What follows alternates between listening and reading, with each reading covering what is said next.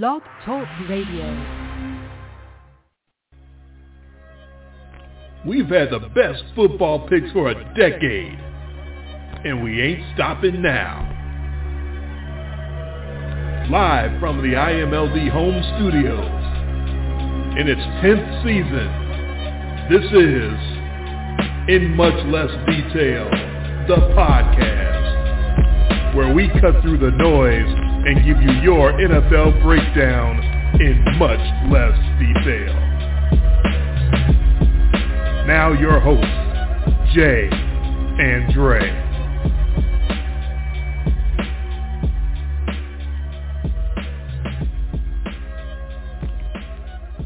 That's right, you better listen in, or we're going to send Tom Brady to your house and break up your marriage.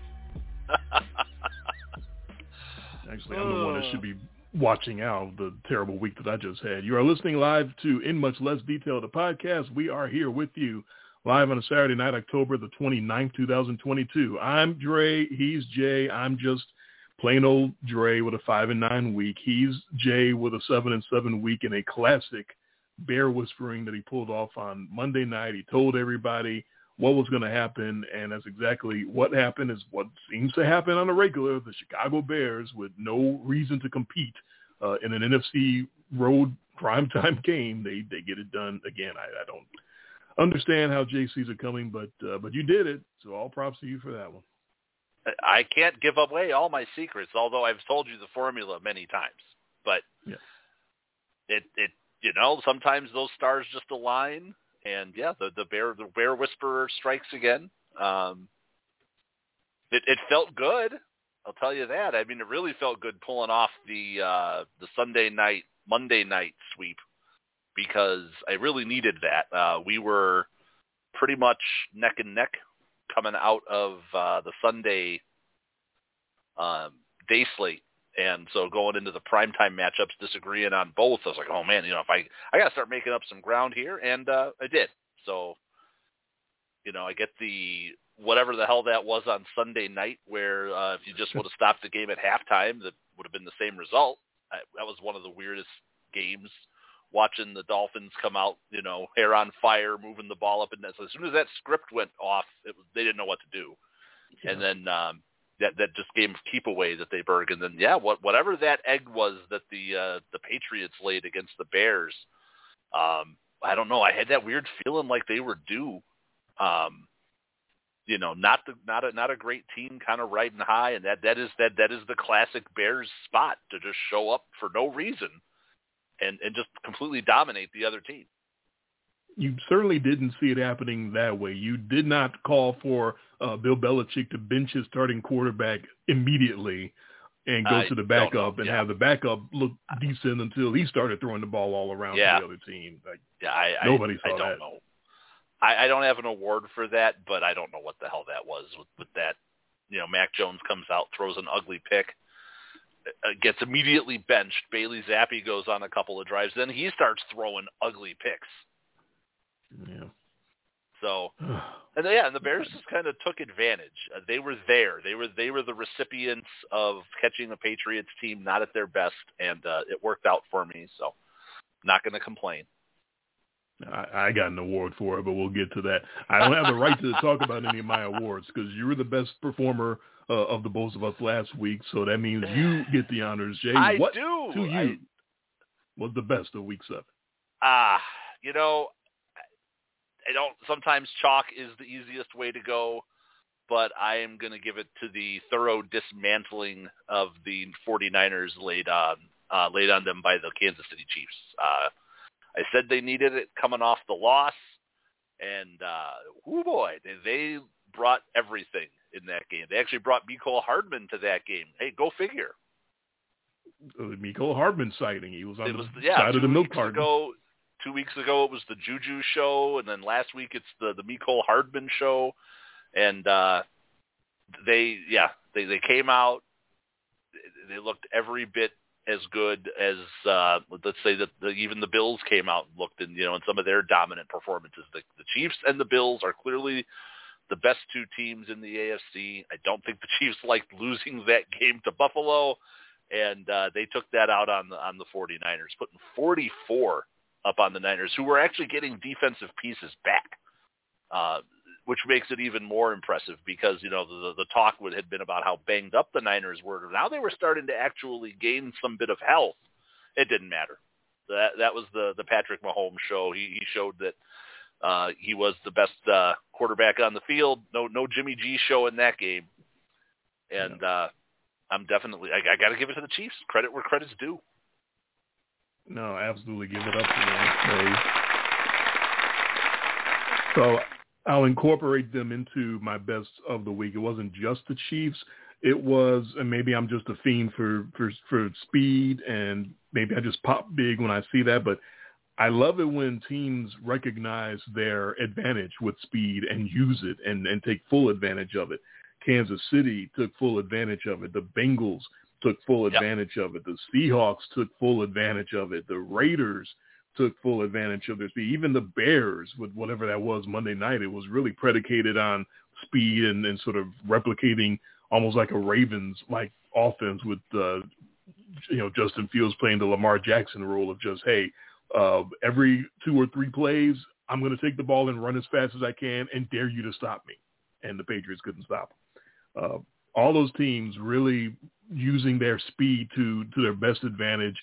And I feel like it's basic and rudimentary and fundamental. When you have that speed advantage, use it. I've been yelling that at the Chiefs for it feels like 5-6 years now. You are the fastest team on the field. Every time you take the field, use that speed to your full advantage, and that's exactly what the Chiefs did in San Francisco and all those other teams too. Like, there was a clear advantage that they could use and exploit using their speed. The Seahawks was almost the most impressive or surprising to me because of DK Metcalf getting hurt and Tyler Lockett coming in banged up. And Geno Smith said, okay, that's fine. I'll find this Marquise Goodwin guy who used to be good years ago and just keep exploiting him. Use the speed you got. Exploit it and take advantage of those opportunities when you have them, because you don't have those opportunities all the time. You usually have to scheme it up and devise game. But just use the speed, man. It's so much easier to just use the speed when you have that advantage. And those teams really took full advantage as far as I was concerned. Yeah, how's that move to Los Angeles working out for the Clippers there? They're getting housed in their own building with regularity this year. I mean, it's hard enough playing in a building where half the crowd is going to be against you every week. And it's even harder to do that when your quarterback has broken rib cartilage. I think we kind of forget about how hurt and beat up Justin Herbert is because he keeps trying to play through it, but I'm sorry, he's just not as effective. It's pretty clear to me. No, 5.7 yards per attempt against the Legion of Room. Yeah, you can't do that. You can't let Geno Smith was the best quarterback on the field that day. You can't let that happen. Yeah, it's just starting to feel a little Baker Mayfield, reminiscent. Ooh. Like from last year, not that Herbert is a Mayfield-level talent. Herbert is immensely talented, but I'm saying he's clearly playing when he probably shouldn't be.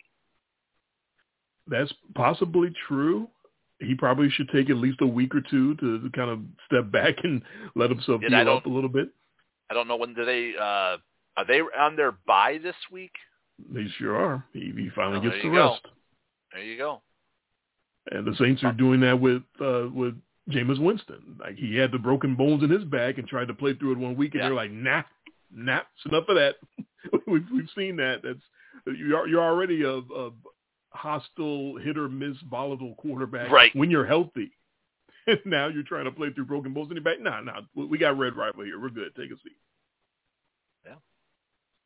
So what was the worst of the week for you? In a week full of it, I mean, in a normal week, there were like 2 or 3 things, even beyond what I chose as the worst of the week, that would be slam dunk automatic worst of the week caliber performances. That what the Packers did, losing to Washington, it's still not my worst of the week. That's how bad the worst of the week is. I think this one's pretty obvious. I'm giving it to Tommy and the Bucks for losing 21-3 to a team that is tanking. I mean, I understand the Packers losing to Washington. Washington's at least trying. They're bad. They're both bad. But, hey, bad, fine. They lost. We should have seen that coming. We didn't. I think that was we gave the Packers one for the road because that's it. They're BQD. I'm pretty sure because they're going into. They couldn't just come out of this run to go on to the schedule that they're coming up now. That they're done. So that experiment has failed. But then you go to Tommy and Tampa, and a team that has talent. That there's no lack of quality surrounding Tom Brady in that offense with Fournette and Godwin and Evans, and they give up 21. That's fine, but they scored 3 points, like the Panthers. That is inexcusable. Ironically, I know I texted you this week about it. I actually had, when I listened to the show from last week, I called the score of this game. Yeah. I just all right, good had for you. the wrong winner. Oh. Well. I said that 21-3 is a cover, and I'm like, wait. And I looked back, I was like, man, this is a 21-3 game. Problem was we had the Bucks covering. Yeah. A massive number for yet another example of a almost 2-touchdown favorite getting their doors blown off, which it seems to be 1 or 2 of those every season.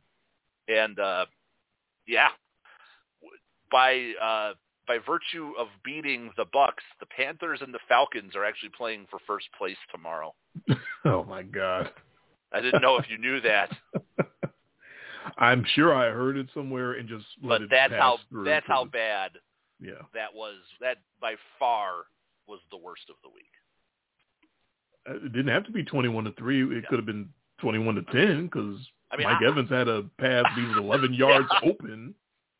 And it was right in his hands. To start the game. But I will say, unfortunately, Tommy with his divorce, but we are all Giselle because we've all wanted a divorce from Tom Brady for the last 13 years. Well, we're not quite Giselle. She wants him home. We don't want him anywhere near us.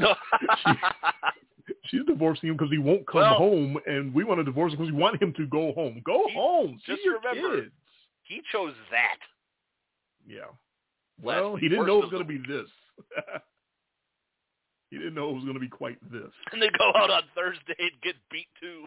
Oh, my gosh. Yeah. Yeah. How rare is it for this late in the season for the home team on Thursday night to find a way to come up short? But this team, this Buccaneers team, this is a unique situation. This team is there's going to be stories told about this team for a long, long time, and we're not even done yet. We're not even halfway through the season. That was quite the thing and quite the week for Tom Brady. And still, I won't give him my worst of the week. I'm going off the board. I'm going off the field for my worst of the week because and it can kind of go any week to choose this organization and the things that's swirling around them, but everything feels like it's about to come to some sort of a head for Dan Snyder and the Washington's Commandos, whatever. So first you get the ESPN hit job, which that's quite the piece. If you haven't read it, that came out a couple of weeks ago. A lot of anonymous sources, a lot of people saying things off the record because you don't want to get on Dan Snyder's bad side and say things on the record, so I understand that. So a lot of anonymous, but and quite frankly, a lot of things about his behavior and character that's believable, but also kind of borders on parody. Like, and you won't believe what else he does. He eats kittens, like stuff like depicting just how crazy that he can be, which. I don't believe some of the stuff in there, but just the fact that it's a partner. ESPN is paying millions upon millions of dollars to broadcast Monday Night Football. They are a partner of the NFL, and even they had to put this piece out because they think Dan Snyder is that terrible of a human being and that bad of a guy. Just the fact that, do you know how many people had to approve that article before ESPN.com put it out? Like all the higher-ups had to see that and go, I don't know. Are we sure about this? So if nothing else, it had to have been well-researched and well-lawyered up and well-covered legally by ESPN for them to even want to put something like that out. Look at all the stuff that all the other owners, you got Bob Kraft getting blowjobs at massage parlors. You got Jerry Jones impregnating women outside of his marriage. You got so many owners that do so many crazy things, and they don't get hit jobs like this on ESPN.com. So there's a lot going on there. There's a lot of owners that are against Dan Snyder that are happy to see something like this. There are a lot of people waiting for him to go down. So then why it comes to a head this week and why it's the worst of the week is because Dan Snyder's wife, Tanya, who by that article and by all accounts appears to be about as bad a human being as Dan Snyder is, she decides, I'm going to come to the next home game this past Sunday, and I'm going to rally the troops, and I'm going to get in front of the crowd, and I'm going to try to get people on our good side and turn the tide of public opinion and public relations. And she gets on a microphone at some point and talks to the people there and decides to finish off her comments with a good old hearty hail to the Redskins. Lady? Yeah. Do you not remember what your organization just went through to get rid of that name after your stupid-ass husband swore up and down that they were never changing the name of that team once the money started going away and the sponsors started going away? Oh, okay, on second thought, we'll become the Washington football team, yay sports, and now the Commanders, whatever. So she just basically spit in all of that, face of all of that. All the statements Washington keeps putting out in response to these columns and comments by Jim Irsay and whatnot are, we are progressing as an organization. We've made tremendous progress. No, you haven't. Not when you're going to get a microphone and stand up there and go, hail to the Redskins. No, obviously you haven't made a whole lot of progress. So that was just extremely it's not just tone deaf, but that's on purpose. That is a thumb in the eye on purpose for everybody that wanted to get rid of that name. That's her telling everybody, hey, we did that just for public relations. We really don't want to change the name. We really don't care about how insensitive it is. It just feels like there's going to be something coming real soon to sort of, I don't know if they're going to be able to force him to sell the team. Snyder's making Jim Irsay look like the same person. This is how bad it is. Like Jim Irsay is going on record and grabbing microphones and talking about how Dan Snyder needs to go and they need to take a vote and force him out. And Snyder's ramblings and responses are making Irsay actually look good. So that's why it just feels like this has got to come to a head soon because it just can't keep going like this. That's a dumpster fire. I mean, that's almost a lifetime achievement award. I mean, we've given a few of those out so far this year on our awards where, you know, the creeping doom is coming up and it all starts to come to a head. And it's not over. It's going to keep going. This might creep up a few more times. But I wish it would go away. Yeah. The big headline of the story is that it's not over because apparently Dan Snyder is such a vindictive person that he's got like dossiers out on the owners and on Roger Goodell even. And anybody that's going to try to take him down, basically he's going to do I'm the bad guy. I'm not going down unless everyone else is going down with me. He's doing his best Scarface impersonation. Yeah, he's gonna do the Jose Canseco. No, he's gonna write a book called Juiced. Yeah, or If I Did It. Yeah, I'm a bad guy, but let me tell you about all these other bad guys. Tell you about everybody else here. Yeah, so that just stinks. All right, off of that, what's your biggest surprise of Week 7? I'll tell you what, it's not a good. Surprises aren't always good, are they? Oh, no, they're not. Sometimes surprises are bad, and nothing surprised me more than the culmination of the last 3 weeks for the Detroit Lions. Mm. They score 0 up in New England.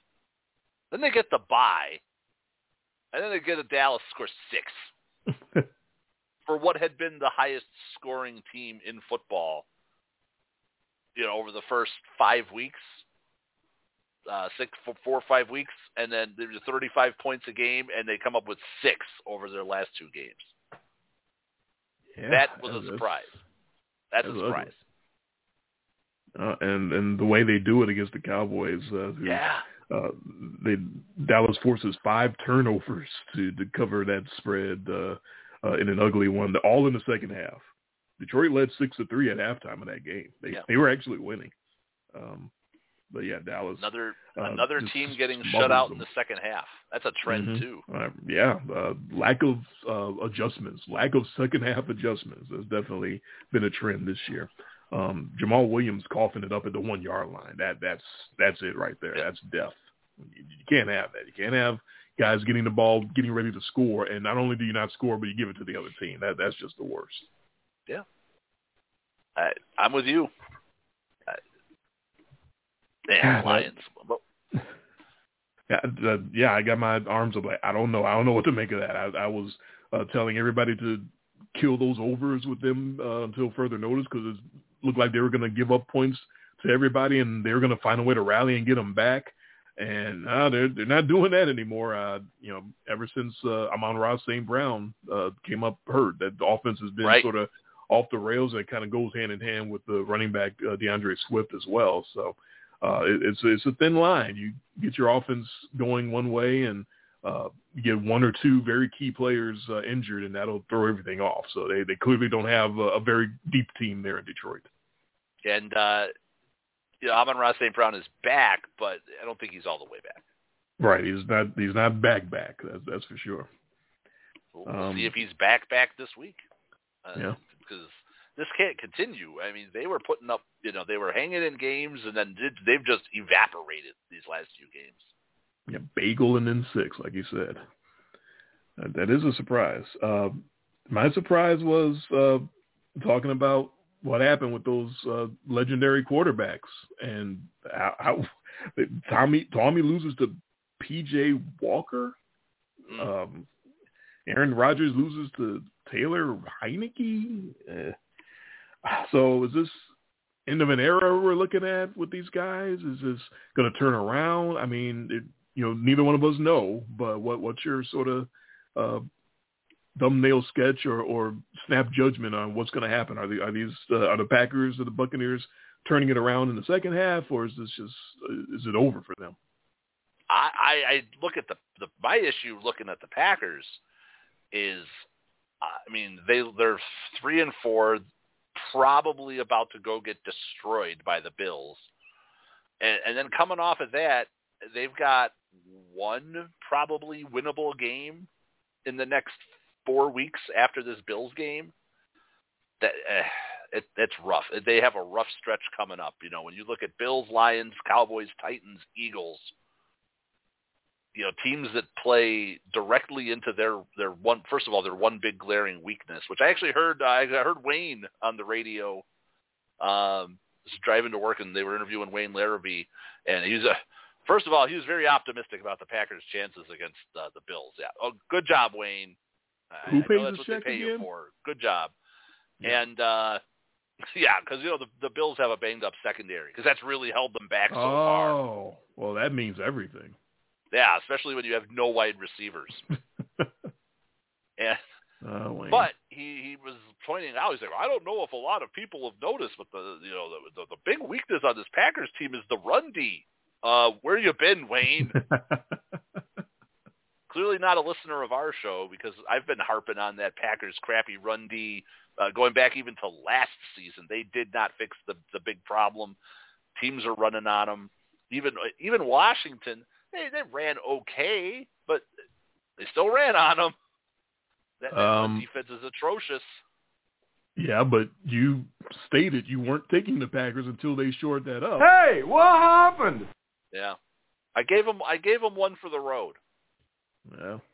I don't see myself picking them for a while. We did.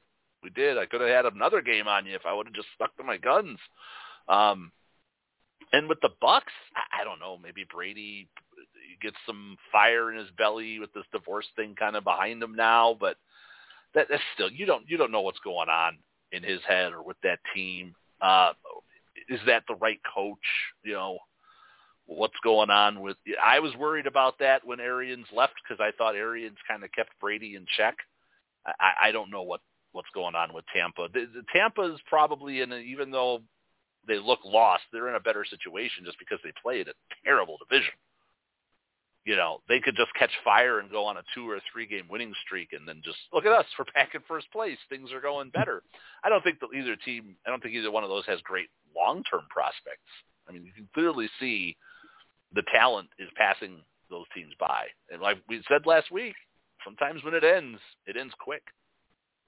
That might be the case. I'm very afraid of that. Like, we're so used to Tommy just kind of, snapping his fingers and turning it around. Yeah. I don't see it. I don't know how it's going to happen right now. There's no balance on that offense. They're not getting the running from Leonard Fournette, not consistently anyway. And all of his short throws, everybody's onto him now. Everybody knows how to defend him, and he doesn't have the Julian Edelman, Wes Welker type guys that know how to get open in those really small spaces and make a whole bunch of very quick moves. Like, he's got the long strider guys, he's got Mike Evans and Chris Godwin and all the speed guys, but he doesn't have the guys to get it done in the short areas. He really needs a couple of those guys right now, and he doesn't have them. 44 yards rushing for the Bucs on Thursday night. That's not gonna cut it. No. The Packers really scare me just because we were looking at at this part of the schedule that they just finished. These 3 games at the beginning of the season, we're like, that's where they might figure out things and start putting it together, because that's a nice soft schedule right there. There's a nice soft part with Giants, Jets, and potato skins, and LLL, three L's on those occasions. Like, I did not see that coming at all. And they damn near lost to New England. That they could have been 0-4 in that stretch. They could be sitting at 2-5. I tweeted it out. I said, Packers get embarrassed tomorrow. I'd be listening to some offers. Man. On Rodgers. I mean, because you're going to be shit with him. You might as well get something before he's going to up and walk or just up and retire on you at the end of this season. Because I think if this thing goes like horribly south, if this is 6-11 bad, he might just, be done with it. I understand that, but I guess I feel like that's sort of like a Joe Montana to the Chiefs type situation. Like, you don't want to take someone that's so obviously a team legend and just dispose of him at the end, because you're going to create harsh feelings on his end, especially with someone as sensitive and as much of a diva as Aaron Rodgers is. And you don't want to send a message to any other players that, hey, no matter how legendary you are and how many titles you win for us, and you only won the one, but that's one more than anyone on the Bears. No matter what you do for us, if it turns sour at the end, we're just going to ship your ass out. I don't think you want to send that message to anybody, because now everybody will be looking at you like, okay, what do you think of me then if you're going to trade him? Ugh. Now, on the flip side of that, if somehow, some way, they go out there tomorrow and they beat Buffalo and they get to 4-4, they absolutely need to go and make some kind of a splash. And there are wide receivers available. Go get one. Swallow your pride. Buy someone who's not AJ Green. The same organization right. But do it, because if you get back to 4-4, maybe you got a shot. But yeah, you go to 3-5 and you just get destroyed by Buffalo. Not looking good. It's over.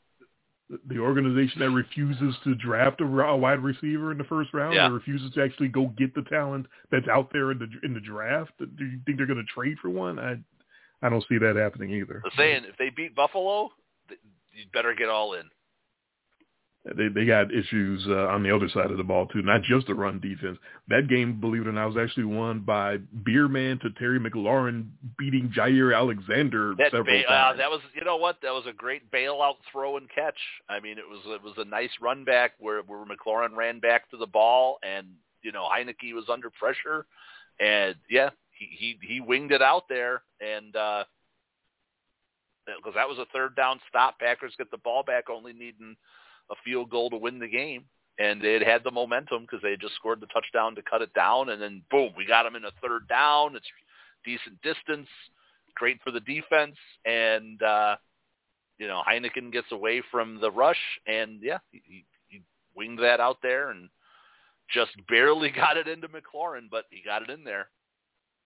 Yeah, I don't want to make excuses for Mr. Rodgers, but if you're going to have bad run D and your top corner is going to give up plays to close the game out, like, what are you going to do? Like, there's kind of nowhere else to go. And that about the Benny Hill play at the end, that was closer to working than it probably should have been. Several times, and then one of the final throws though ended up going forward.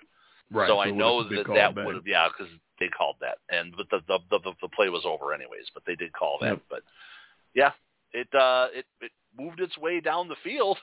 That's for sure. They matriculated. They matriculated. Once their way Rodgers down the got field, it back, I thought he was going to just gun that thing all the way to the other sideline, and someone was going to have a Kenyon Drake lane. He tried to. Unfortunately, there was an offensive lineman there, John Runyon, and he gets the E6. Ball goes right through his legs. And Tampa and Tommy, we get emotions flowing for the second week in a row in the NFL as Carolina pulls out that win over Tampa Bay. We had Kayvon Thibodeau crying the week before with the Giants win. And this week we get Steve Wilkes. They give him the game ball in the locker room, and he starts breaking up and crying. He's from Charlotte. It was a big emotional day for him. So that was their Super Bowl, clearly. I'm sure Tommy was doing some crying privately, realizing that he threw away his marriage in order to lose to the fucking Carolina Panthers.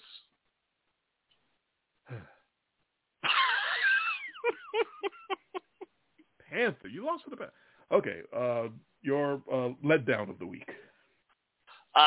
Boy, I'm so sick of the Giants. I'm giving it to the Jags.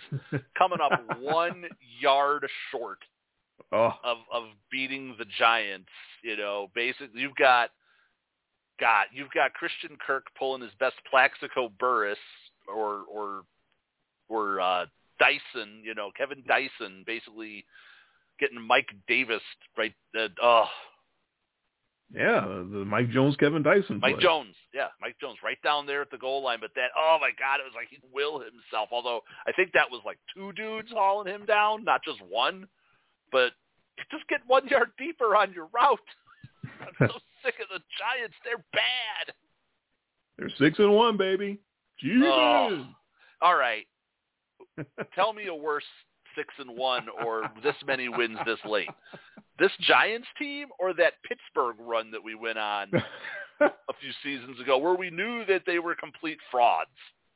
That Steelers run was progressively worse each and every week as it went on. They started out pretty good, and then every week was just another piece kind of falling off. Like, how are they holding on? How do they keep winning? We knew that was going to end eventually. I don't know if the Giants ever started off real strong. They started off in that win in Nashville, which was fine, but it didn't make me think they were going to be 6-1. That's for damn sure.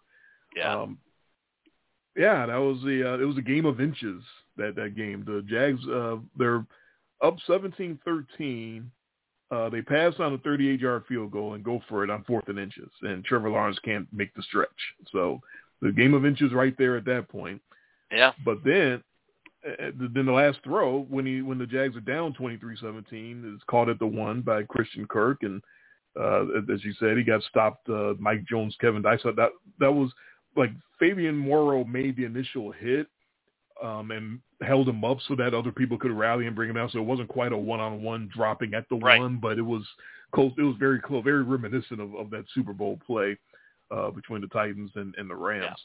That's why I brought up the Plaxico Burress one in that Atlanta tie where he got tackled at the half-yard line.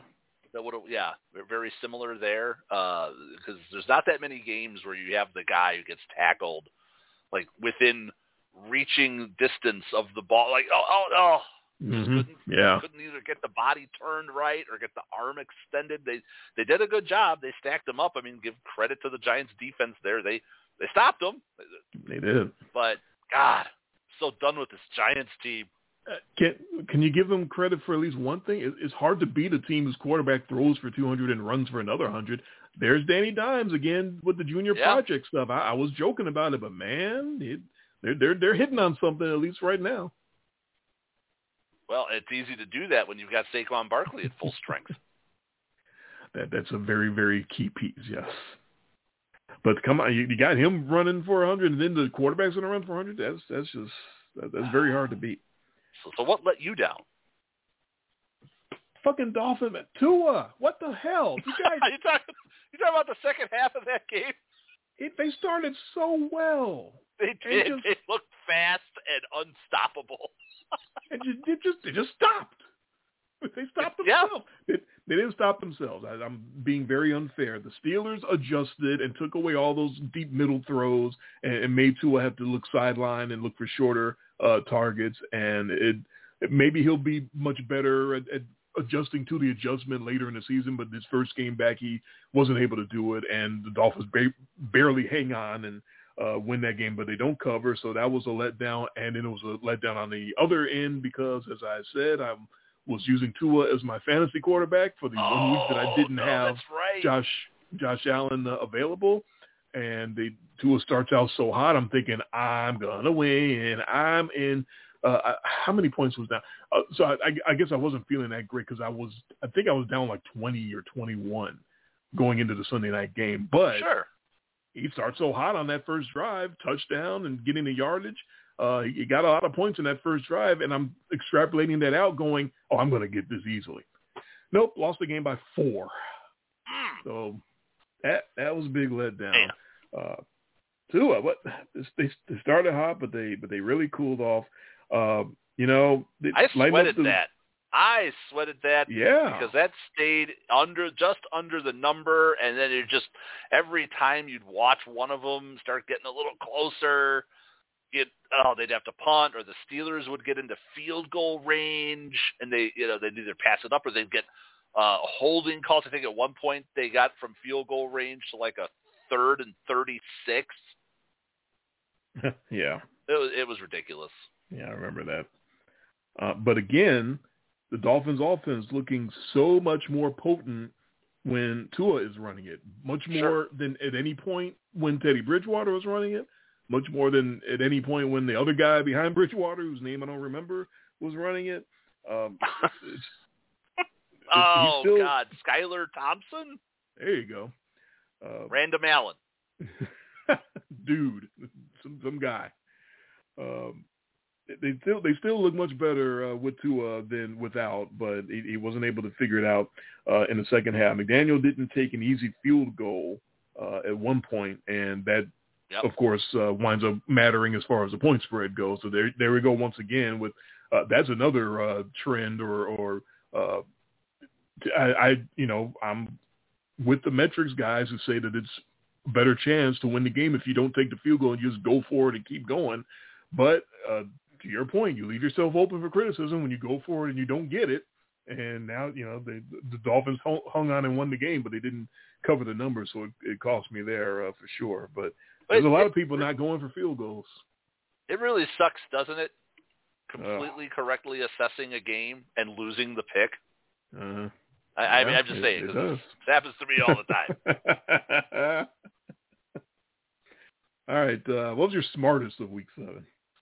I'm liking the 2 trades this week. I don't think Roquan Smith liked it, but I'm liking that James Robinson to the Jets. The Jags are clearly probably not going to make the playoffs, even though I tried. They looked so good early, but James Robinson, they get some draft capital from the Jets for a guy who they clearly, this ownership or this coach, they're just not clearly invested in the undrafted free agent who's just been nothing but productive for them.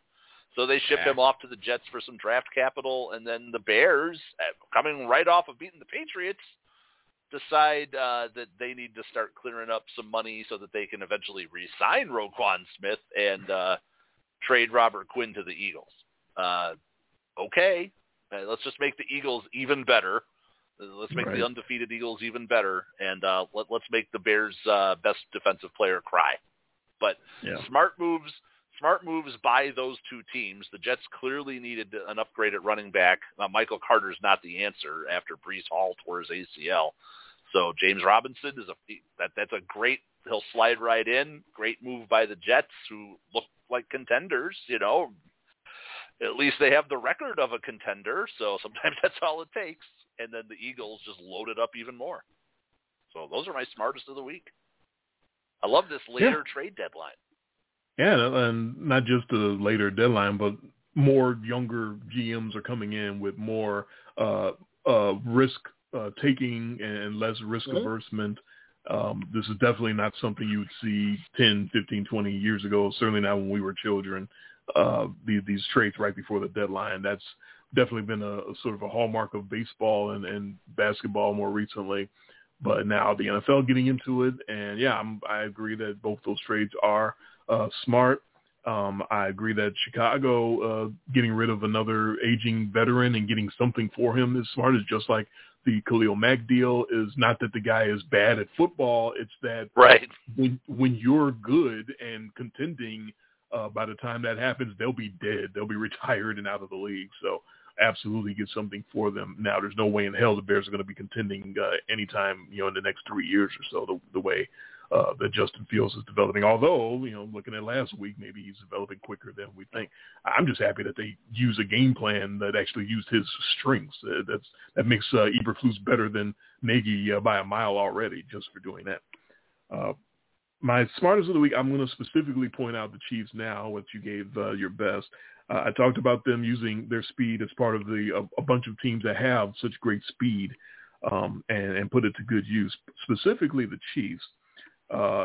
Because the Niners had juice from the jump. They welcome Christian McCaffrey. They're feeling good. The crowd's going crazy. Pat Mahomes stokes the fire there in Santa Clara, throwing an INT. Jimmy G turns it into a touchdown. Sky Moore muffs a punt to end the first half. That should have pushed the Chiefs down even further. They were already trailing, but Jimmy G threw up a panicked end zone INT to give the Chiefs a respite. And they go in the locker room and say, whoo, that was close. We could have really been down. We could have been really looking bad here. What do we do in the second half? I know. Let's go back to our basics. Let's take advantage of our speed. Let's utilize it really reminded me of Super Bowl 54 against the 49ers. Hey, what do we do best? Let's use our speed and take advantage and go downfield and do what we got to do to win this game, because we're not going to win it the way we're playing right now. And meanwhile, we saw the duality of Jimmy Garoppolo. He had some good plays, and then he had some plays where, oh no, what was that? Why did you do that? It's the same thing. So, some things never change. The Chiefs need to do their best to use their speed and play smart in that respect. The 49ers need to do their best to hide the fact that they don't trust their quarterback, and with good reason, because he can do some really stupid things on the field. I said I was scared of Pat sort of chucking it up and taking control of this game after that big loss against the Bills, and just kind of saying, fuck it, let's, why are we going to play careful and come up losers anyway? Let's just go out the way we're supposed to go out and throw it up. And that's kind of how you saw it playing out. And I took the Niners, but I was afraid of Pat doing exactly what he did, just going out there and saying, hell with it. Let's just go bombs away. And boy, howdy. Bombs away they went. So good on them. Yeah, they were impressive. They can be when they try. Yeah. I wish they would apply that even more. What was the dumbest of the week for you? Oh, the stupidest of the week. You tell you what, I might not get too many more opportunities if the stars align the way I say they're going to pile on my favorite head coach, Nathaniel Hackett, and the Denver Broncos, because I have been for multiple weeks now calling his firing, saying he's not flying back from London after tomorrow. But what a time. Once you lose your, $240 million quarterback, and now you have to start Brett Rippon, Random Allen. That's not Mark Rippon, that's for sure. That's a hell of a time to have your most pass attempts for the season. Just what a great game plan in a game that you lose 16-9. Yeah. you decide now's the time to unleash your passing off. I'm so done with this guy and this team. I'm done. They're dead to me. Oh, those Broncos. Yeah. And all of that passing resulting in a whole lot of yardage. Oh, 225. Okay, never mind. Oh, God. Yeah, that's that just, is...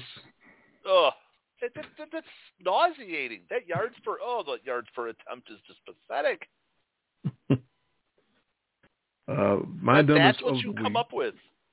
Yeah, well, I mean, 4.9 yards per attempt, which was actually the higher of the two quarterbacks in that game. Ooh. Yeah, we want to talk about Zach Wilson right now. Jeez. Yeah, that's all the Broncos have right now. Yeah. That's about all they can do. You know, they lost their best running back. They certainly don't trust the guy that's left behind.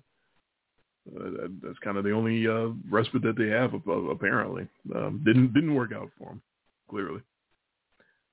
My dumbest of the week was I was taking a look at that Bengals-Falcons game for a little while, and they both were playing to their strengths, which is why Cincinnati had 4 touchdowns in the first half, and I didn't really watch much of the second.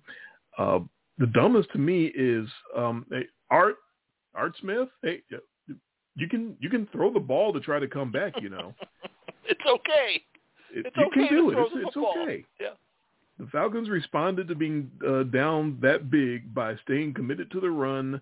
There was a 75-yard touchdown throw from Marcus Mariota to Jameer Burr, but that was like a 2-minute drill type of deal where he just we're going to throw to start the 2-minute drill, and he just happened to get wide open and go all the way. They certainly weren't trying to throw. They really didn't want to throw. You're down that much, and you come up with 13 pass attempts for the whole game? 13? The hell? I was like, I'm watching that. I'm like, you can throw. You can throw the ball to try to come back. At least try to come back by throwing the ball. I was, I make fun of him. He's got a lot of experience hiding his quarterback, being down here in Tennessee.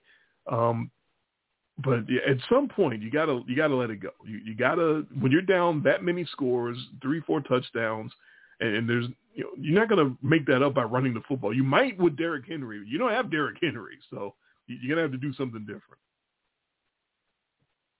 I can't argue with that. I mean they lost on who they really were. I mean they stayed true to themselves. I guess there's something to be said for that. I mean, they must have just known, like, oh, our goose is cooked. We're not coming back from this. Might as well not make it worse. But yeah, they are who we thought they were. 13 pass attempts in a game that they lost by 18. And we're down a lot. It looked a lot worse than that. Yeah, they were down 28-17 at the half, so I could understand only down 11 in the second half. But at some point, you gotta get back in this game. They another team that got shut out in the second half. Yeah, but they didn't try. They didn't even try to. Right. That's which is so weird for a team. That they were definitely. We both picked against them. We said they couldn't cover every spread. So now they're 6-1 against the spread. Well, we were right. Yeah. This is just the Bengals seem to have shaken off the cobwebs. Yeah, but they got a test now with the big injury. Yeah, and you still know who they are. They can't protect Joe Burrow. They still have a decent passing game even without Jamar Chase. But everybody's. I mean, we'll see if T. Higgins is a number one. We'll see what Tyler Boyd can do. Right. Yeah. All those guys move up a slot, and so we'll see. Everybody says, "Oh, T. Higgins would be a number one on every other team." Well, now he's got to be a number one on his own team. So we'll find out. All right, Danielle is all queued up and ready. First I have to do my struggling. Okay. That's what I usually do that before I do. I always save my WTFs for the last. But no, I'm going to say struggling. Yeah, Andy Dalton, man. Thursday nights. Threw 6 touchdowns. Unfortunately, Unfortunately, you threw 2 of those to the other team in the span of a minute. Yeah, back to back. In a game that they were clearly the better team. They should have won. They were. The ball. They sure were. They were the better team. I mean, I'm not bitter because not only because I lost that pick, but the Saints were clearly doing everything to Arizona that you should do to Arizona. They could throw on them. They were running. They were better than the Cardinals, except for, here it is, Thursday night Andy comes back. And I don't know what it is with Andy Dalton and Thursday nights, but yeah, it was. If you actually factor in that they gave up a touchdown before he started throwing the pick sixes, Arizona scored 21 points in a minute and 35 seconds. Yeah, because they were looking so shitty. It was like, what is going on with this team? Like, there's so much growth that still needs to occur between Kyler Murray and Cliff Kingsbury. They do not look like they're on the same page at all. Like, that doesn't look anything like a quarterback that an organization would commit complete buckets of money and long-term years to. But they just did. But then they undermined the kid by saying, "Oh, by the way, we need a provision in your contract to meet that to make sure that you actually study and get ready for these games." So they already Call of Duty. They already let Kyler got know the bag before Lamar got the bag. Yeah, that's criminal right there. And Lamar's best evidence for deserving it was actually this Thursday night game, because he lost Mark Andrews. He lost his best player on offense and actually looked like a better thrower. Yeah, but he has those games like that sometimes. Yeah, but he lost his safety blanket, and I think it forced him to not, sometimes that actually helps you. I thought that's what would happen with the Packers. It didn't. But yeah. One could argue that he just made up and found another safety blanket and just filled in Isaiah Likely, because that's kind of what it was. We were talking about Isaiah Likely leading into the season based off of that huge preseason that he had, and it turns out he's a real one too. It sure looks like it. So, who's struggling for you? The Saints did definitely look like the better team on that Thursday night. I picked the Cardinals, and I'm telling you, they should have lost that game. I told you, it sucks, right? Sucks knowing that you should have won that pick and losing. Despite Thursday night, Lamar was struggling to me because of the Sunday game. Struggling. 9 of 16 for $120 and 3 sacks. Like, Baltimore, I don't know how they won that game. First of all, they completely had that game covered until Justice Hill decided to just cough it up in his own red zone.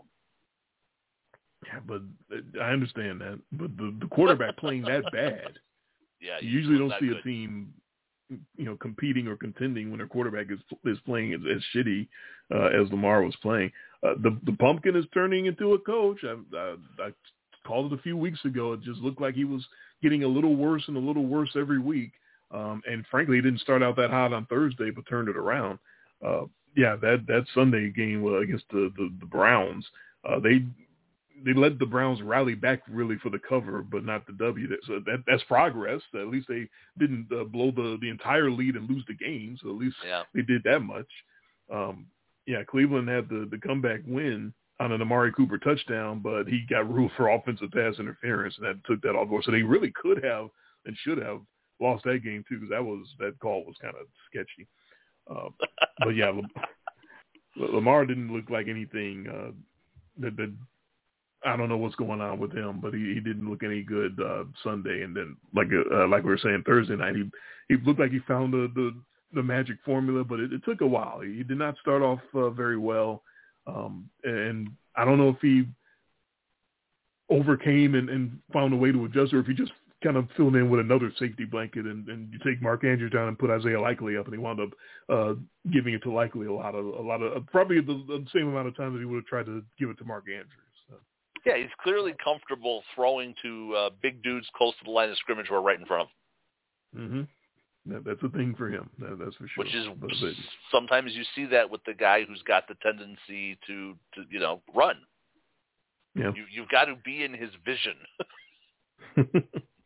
especially if he's not thinking about running with that aim to throw the ball down the field to throw the kill shot. So he needs that guy who's pretty much like obviously in his vision.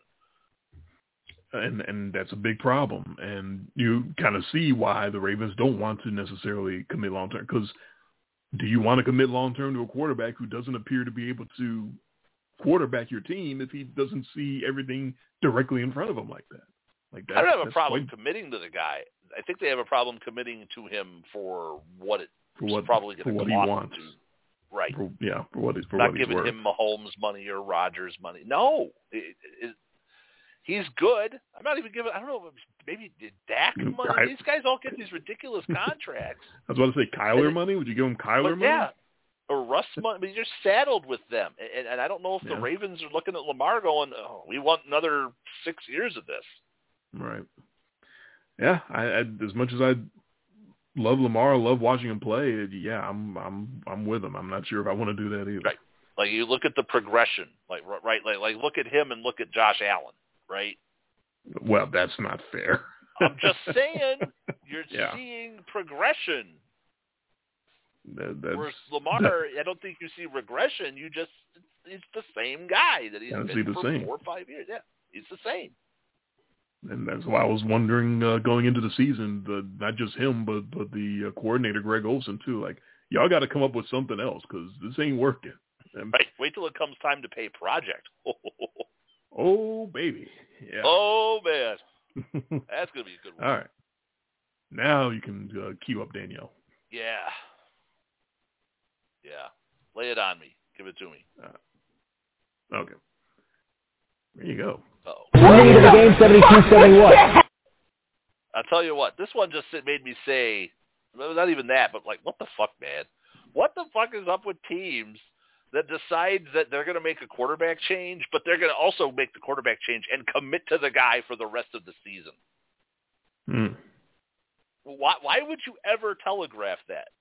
I understand Matt Ryan's a bum who's had one good game where he harkened back to his glory years, but he's also hurt. You're just all of a sudden going to go, yeah, we've seen enough. We're making Sam Ellinger our starting, and now that's it. You're our quarterback for the rest of the year. Come on. And then after that Thursday night thing with Andy Dalton, apparently Dennis Allen has seen enough. Andy Dalton is now our starter for the rest of the year. It's like, God, what the fuck? What are you doing? Because first of all, either you're going to stick to that, or one of those guys is going to play so awful, or both, that you're going to have to make the change again, and then you just look like an idiot. Just announce who your starting quarterback is and shut up. This is our guy going forward. Or we feel like he gives us the best chance to win this week, or whatever. You don't have. Neither one of these guys deserve that kind of a commitment. They don't owe it to Fred McGriff. They don't owe it to the veteran. Ellinger's not even the veteran, so yeah. No, he's a 6th-round rookie. Oh boy. I don't know what's up with coaches doing that. Okay. I don't know what's up with a lot of coaches this year. Oy. Yeah, I don't quite understand either. My issue with that was it's not just, it was a couple of games that Matt Ryan had where he looked like, oh, wow, okay, there's the old Matty Ice. Okay. Then he had that one where he just was like, holy shit, this is MVP Matt Ryan. And then there's this game where, there's the Matt Ryan we were expecting. Yeah. And two INTs in the first half. Yeah. Andrew Adams picked 6 for the Titans. So yeah, that's enough. At the end of the game, gotta get him out of here. Got to be done with. I don't understand it either. I kind of feel for Frank Reich. Like, how many quarterbacks is he going to go through? Maybe the Colts should have a strategy other than reclamation projects for quarterbacks. I mean, ever since Andrew Luck, it hasn't been good. And these last 3 Phillip Rivers, the corpse of Phillip Rivers, who actually he got him to the playoffs. I'll give him that. Yeah, he was fine. Carson Wentz. Yeah, that was a mistake.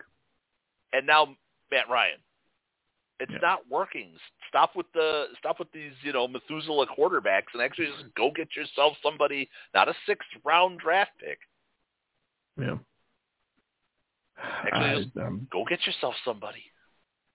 Because after that very clean game that Matt Ryan had, yeah,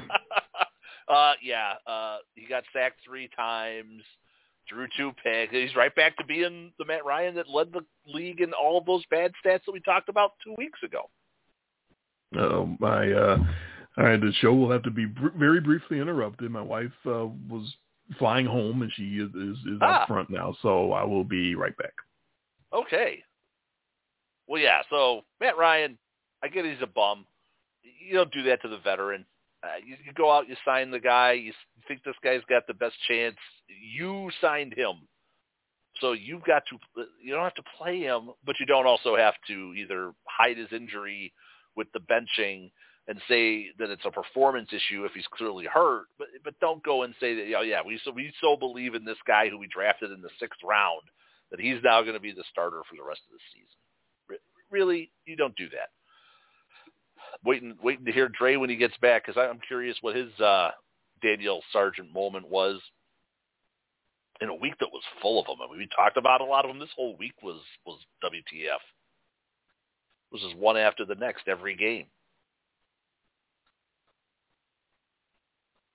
This is an interesting week coming up too, because we once again don't have any major games here featuring teams with winning records. The primetime game that everybody was going to have to see was that Josh Allen and Aaron Rodgers game on Sunday night, and that looks like that looks like it could be ugly. That game might be over early. I hope it's not. I'd like to see a competitive game.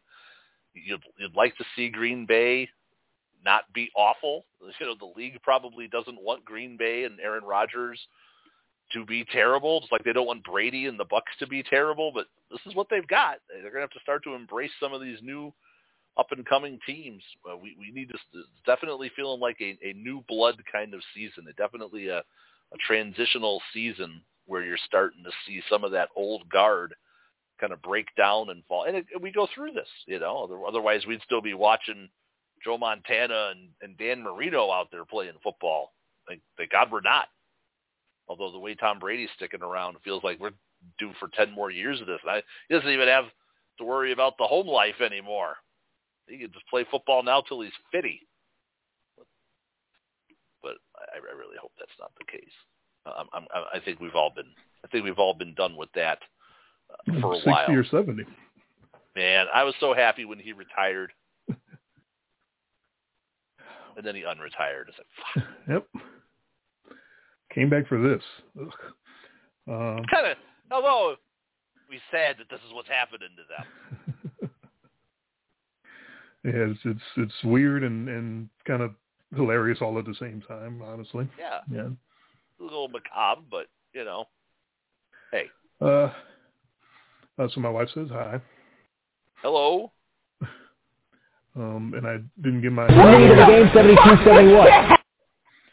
Just the Bears. I mean, hats off to Justin Fields for staying poised during the beatification of Bailey Zappi there, and I'm guilty as well. I texted you when they put him in. I was like, yeah, here we go, Bailey Zappi.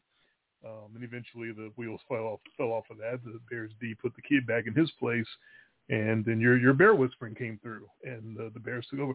But just they look so in control. All of a sudden, Chicago actually looked like they knew what to do with Justin Fields. Like for the first time almost ever, the Bears looked like they knew what they had in that quarterback, and used his legs and used his speed and used his football instinct and let him actually make plays out there. I don't know why it took so long. I don't know why they decided to do it in this game, but that was kind of my what the fuck. I'm watching that. I'm a Bears fan, so I'm sitting there watching it, halfway cheering and like, all right, we're finally going to use this kid and see what we got.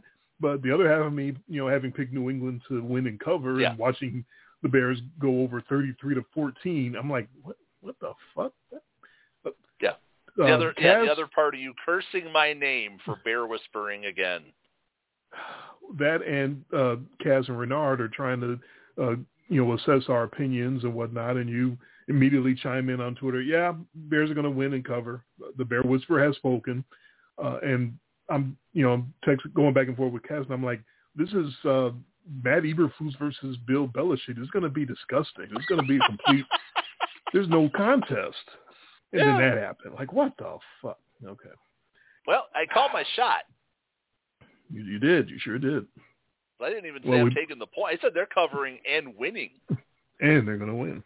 And you absolutely called that. And they ran for 243 yards. Let's not forget that. Yeah. Yeah, it wasn't just Fields. It was a team effort. I mean, he did lead the team in rushing, but he had 82 out of 243 yards. Yeah. We both tried to call some shots there. We both tried to balance our leg on one chair and set a stand on the other. I took Indy +2 against that did not work against the Titans. That did not quite work out. And you said you would have taken the Cleveland Browns +7, but the spread was 6.5. So you took the Ravens. I'm just splitting hairs. We did it last night. I'm like, oh man, you're screwing me on these lines, which we still got to talk about. But we'll table that for down the road. And it didn't matter either way. Right, as it turned out. All right, we get in everything we wanted to get in about week 7. Yeah, I think we talked about every single game. You did, you briefly mentioned the Raiders. That there's nothing much to talk about there. I want to ask about how's that Davis Mills fan club going? The jersey is kind of getting tattered and torn up. Hey, he went for 302. I mean, there's that. Yeah. Well, I mean, it's the Raiders. They don't stop anybody. I know. So same as always. Same as before the season began. Like, there's flashes, but got to see more. Want to see more. Basically, we haven't changed. The train is still in the station for Mr. Mills. So yeah, well, they're so bad. This might be his one and only shot. We'll see this week what happens when the Titans come calling. This week, I just mean this season. That's what I wanted. It was one season. Yeah, one season. Let's give him a fair shot. So we'll see how that all works out. But even with the new format, we still hit a little bit on every game. Yeah, we definitely have something to get in about everything. So with that, we will move on to make our Week 8 picks. We'll do that in a couple of minutes. You are listening live to In Much Less Detail, the podcast. Not on the radio, but only here on the website, blogtalkradio.com/InMuchLessDetail. To be notified when we're live, you can follow the show on the Blog Talk Radio website, or you can follow my Twitter feed at IMLDDre when I tweet out when we're live before every show.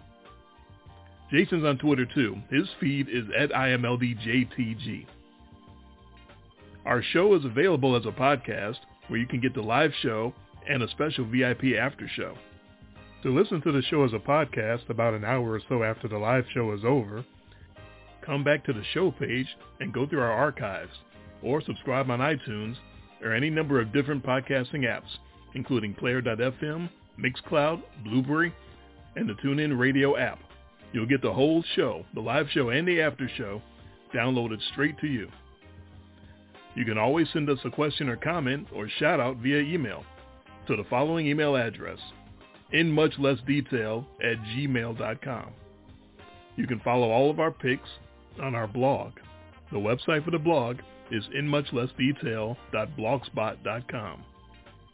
Our Thursday night picks will be available Thursday afternoon on our Twitter feeds. Again, that's at IMLDDre and at IMLDJTG. This copyrighted broadcast is a production of Jay and me and is solely performed for our entertainment, as well as for any poor soul who happens to be listening. It is intended to be a football pick show for the private, non-commercial use of our audience. Any publication, reproduction, retransmission, or any other use of the descriptions and accounts of this podcast without the express written consent of Jay or me is strictly prohibited. 14 games left to pick on the docket for Week 8 after our Thursday night victory with the Ravens. To start the week off, 2 teams on bye, the Chiefs and the Chargers. And once again, a week where I don't know what to make of this, but again, there's only, just like last week, there's only one game on the entire schedule in which both teams have winning records. So as tough as last week was, got to do it all over again. So how do you feel about this week's picks? Yeah. I don't know from week to week anymore. I mean, 7-7 last week shouldn't feel great, but hey, it's not 5-9. Exactly. I would take 7-7. I'll take it. You know, it gets me 5 back now. So that's right. You're at 54-53. I'm at 59-48. And we both started off with a win. It always feels better. Always great. You've always got that. You've got one. That's right. You got one out of the way. One of us isn't playing catch up on the other one, or we both just outright take an L to start the week. So, yeah, hey, 1-0, we both feel like geniuses. We're undefeated for Week 8. We never lose on Thursday nights in Week 8 in 2022. We will start tomorrow morning with our final London game of the season at Wembley Stadium. This will not be something you can watch on TV. This is just like the Thursday night Amazon package. You can only watch this one streaming. This is on ESPN Plus, which I do not have. So me neither. I'll have to keep up with that during the pregame shows around the league. But it's the Broncos and the Jaguars. Your favorite coach, Nathaniel Hackett. Our favorite quarterback, Russell Wilson, doing the whole Tybo exercise plan up and down the aisle of the plane, getting himself ready, getting his high knees all worked up. He's going to be ready to go. You're on the clock. You're on the record. You called this weeks ago. Nate Hackett does not fly back with the team. He stays in England and gets fired after this game. We'll see if that actually works out. For the Jags, all about Travis Etienne and running back now that they've shipped James Robinson off.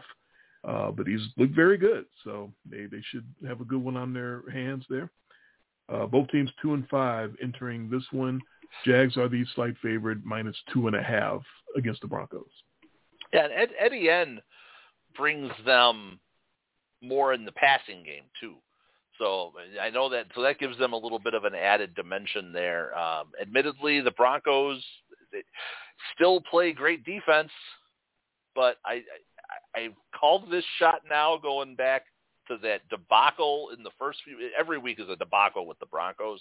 I'm getting this coach fired. I got to take the Jags. I'm not locking it up, but I got to. I can. I know it doesn't matter with the locks at this point, but. He's probably, if he stays behind, give him a few weeks, he could be the new prime minister over there. They're going through him like crazy. Nathaniel Hackett could ruin England too. The way he's ruined this franchise. This was supposed to be like the season, right? I mean, I wished when the Broncos traded for Russell Wilson that I should have just gone and found a sports book and faded them so hard not to make the playoffs, because I'm on record. They were, even when they made the trade, I'm like, oh yeah, well, enjoy your last place finish. Yeah. Because it's not a great team. I mean, it's a good defense, and they're surrounded by so much talent in that division. It was just doomed to fail. But they're not even doing anything against like the teams that they should play well against. They just got somewhat embarrassed by the Jets, who did not play a great game. The Broncos held them to 16, couldn't win. It's just crazy. The Broncos, they're holding these teams under 20 pretty much every week, except I believe for that one game against the Raiders, where they've been able to hold teams and keep them under to very respectable defensive numbers. They're one of the top-ranked pass defenses. They're so good defensively. That's what makes it so maddening, is what an idiot that coach is. So I'm taking the Jags, and then Nathaniel Hackett gets fired during the bye week. It's got to happen. Make it happen. You're trying to talk it up. You're trying to talk it into existence like I've never heard before. So you're really trying to make that happen. I'm going to be so disappointed if he's their coach in 2 weeks.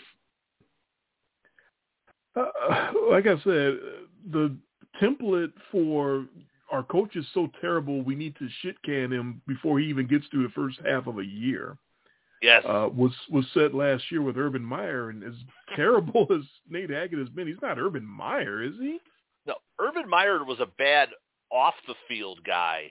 Nathaniel Hackett, for what I've seen through 7 weeks, is one of the worst in-game play callers and everything. He does nothing right. The Broncos, I mean, throw the stat out here. I know you don't. The Broncos have scored the least amount of points in football right now. The two teams in front of them have played one less game than them. The Broncos' offense is bad. Yes, got it. Understood. 100 points in 7 weeks. I guess I feel like there's been so much miscommunication on the field, so many missed targets, that there's still plausibility that the offense will improve and maybe greatly as the season goes on, as Russell Wilson and these guys get more familiar with each other. Maybe I'm looking at it through rose-colored glasses as a Russell Wilson fan, but I still think they got room to grow, and I understand that Nate Hackett has been bad at play calling and bad at organization, but I just don't think he's been bad enough to get rid of him before his first year is even over. At least the Broncos won't get the home fans booing in England and counting down the play clock for them, so that's good. But here's another stat for you. Why do they have 110 penalties already? It's week 8. Why do you have that many?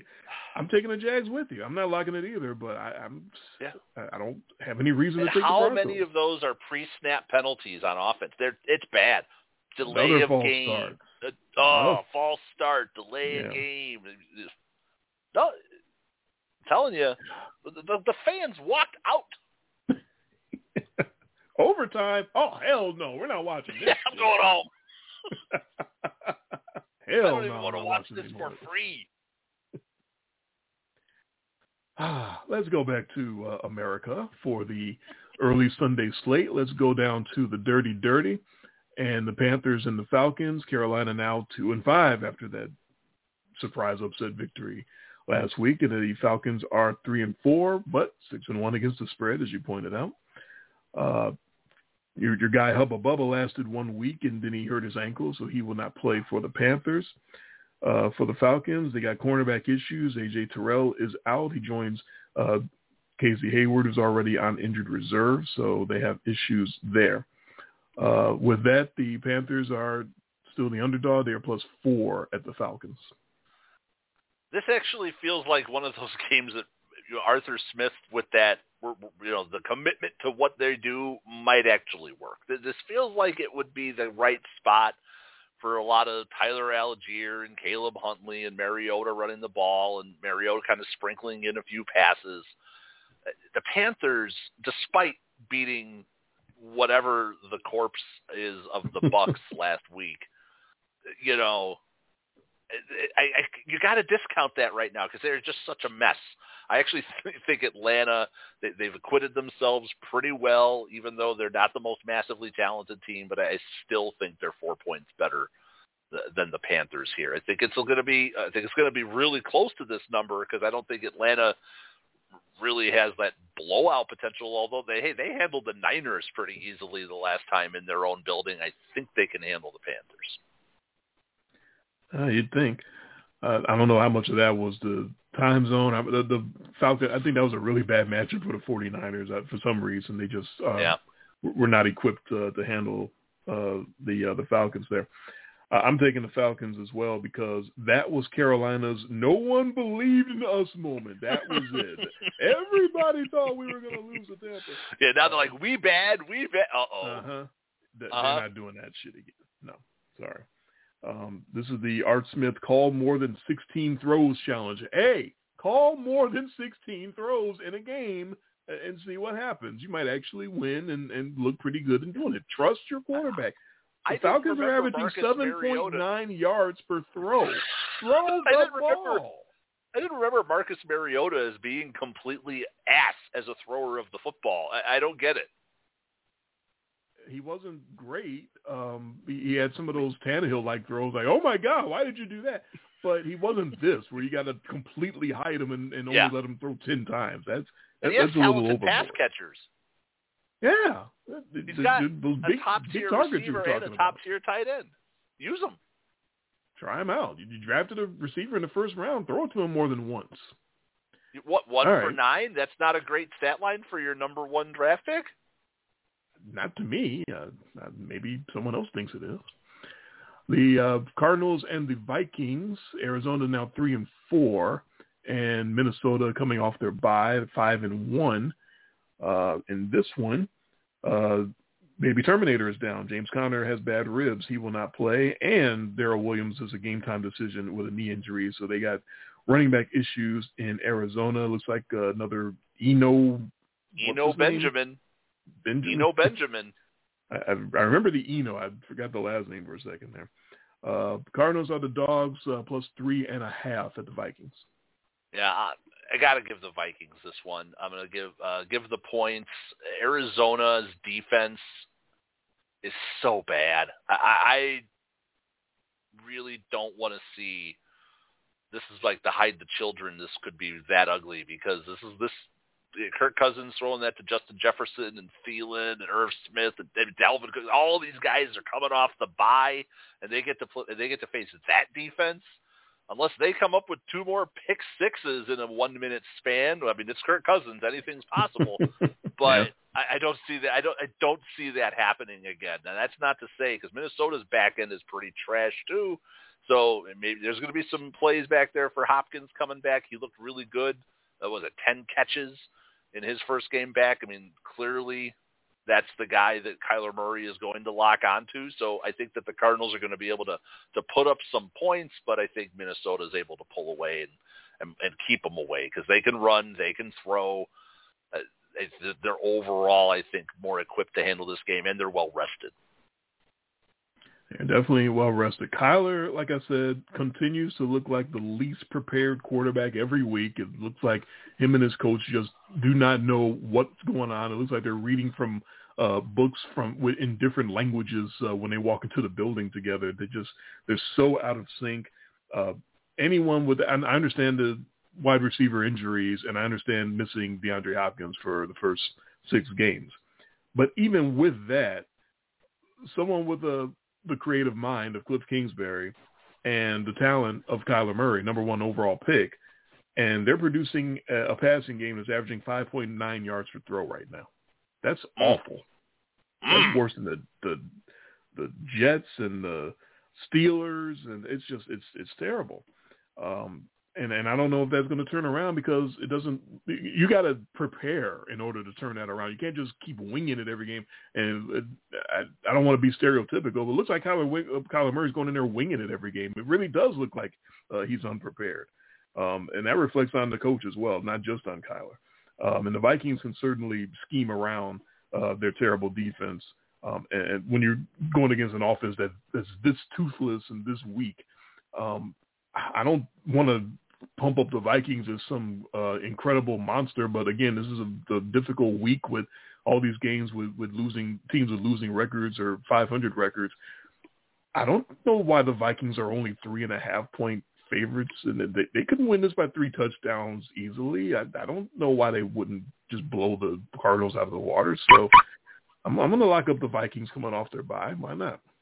Hey, why not? It's going back to the well. You've locked them up once already. You locked them up against the Dolphins a few weeks ago.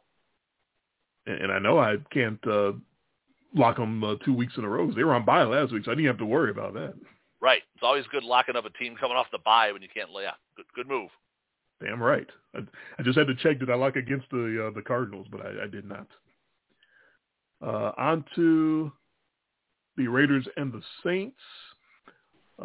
In this one, down in the Superdome, Raiders 2-4, Saints 2-5. Both of those teams, I think, we're looking for much better records at this point than that. I think both teams have enough talent to be much better than that. Something's got to give. Raiders are 0-3 on the road so far this year. Saints are 0-3 at home at the Superdome. Something has got to get figured out there.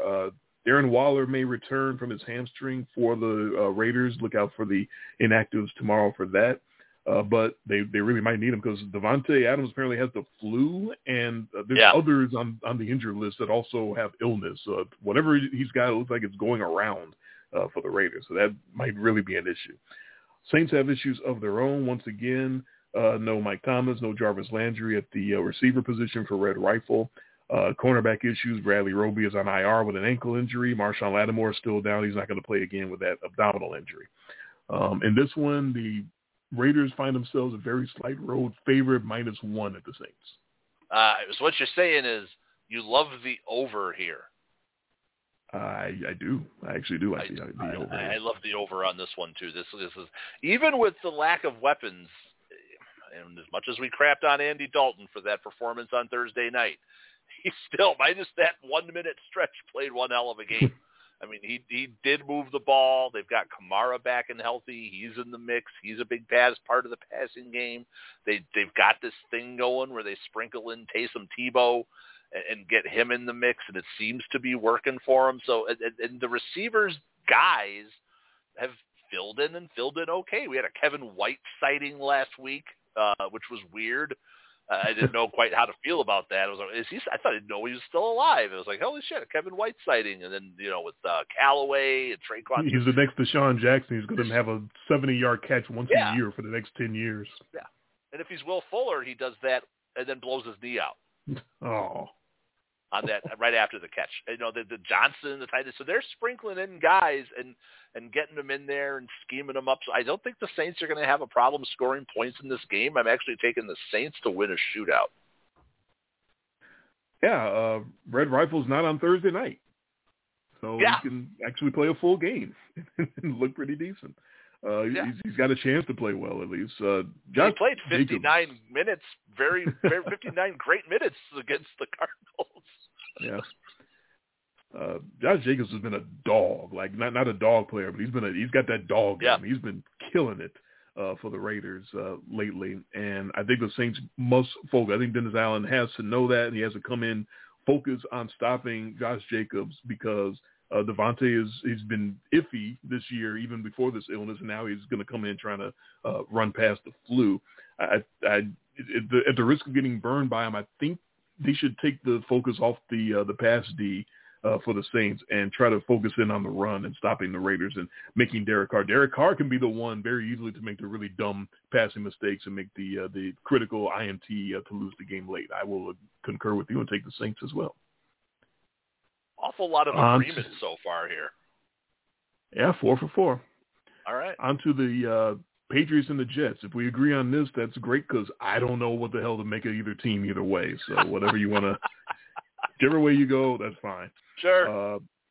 Patriots are 3-4. Jets are 5-2. I quite know how they're doing it, but hey, the kids are playing. Got to give it to them for that. Mac Jones, let's try it again. We're going to run it back, and apparently Mac Jones is going to get the start for the Patriots, even though he started the last game, played one series, and got benched. For the Jets, as we talked about, Breece Hall blows out his knee. He's done, so they make a very swift move to trade for James Robinson from Jacksonville. But Robert Saleh says it's going to be a take-it-slow situation, so I don't know if he's going to have a full commitment tomorrow. It might be more like a Christian McCaffrey last week deal where he plays like 10, 15, 20 snaps or something like that. They will not have Chris Davis, the wide receiver, has a knee injury. In this one, another slim line. Patriots are actually the favorite, -2.5 at the Jets. I'm taking the Jets here. I think the Patriots showed that you kind of run on these guys after the Bears ran for 240 yards on them. Oof.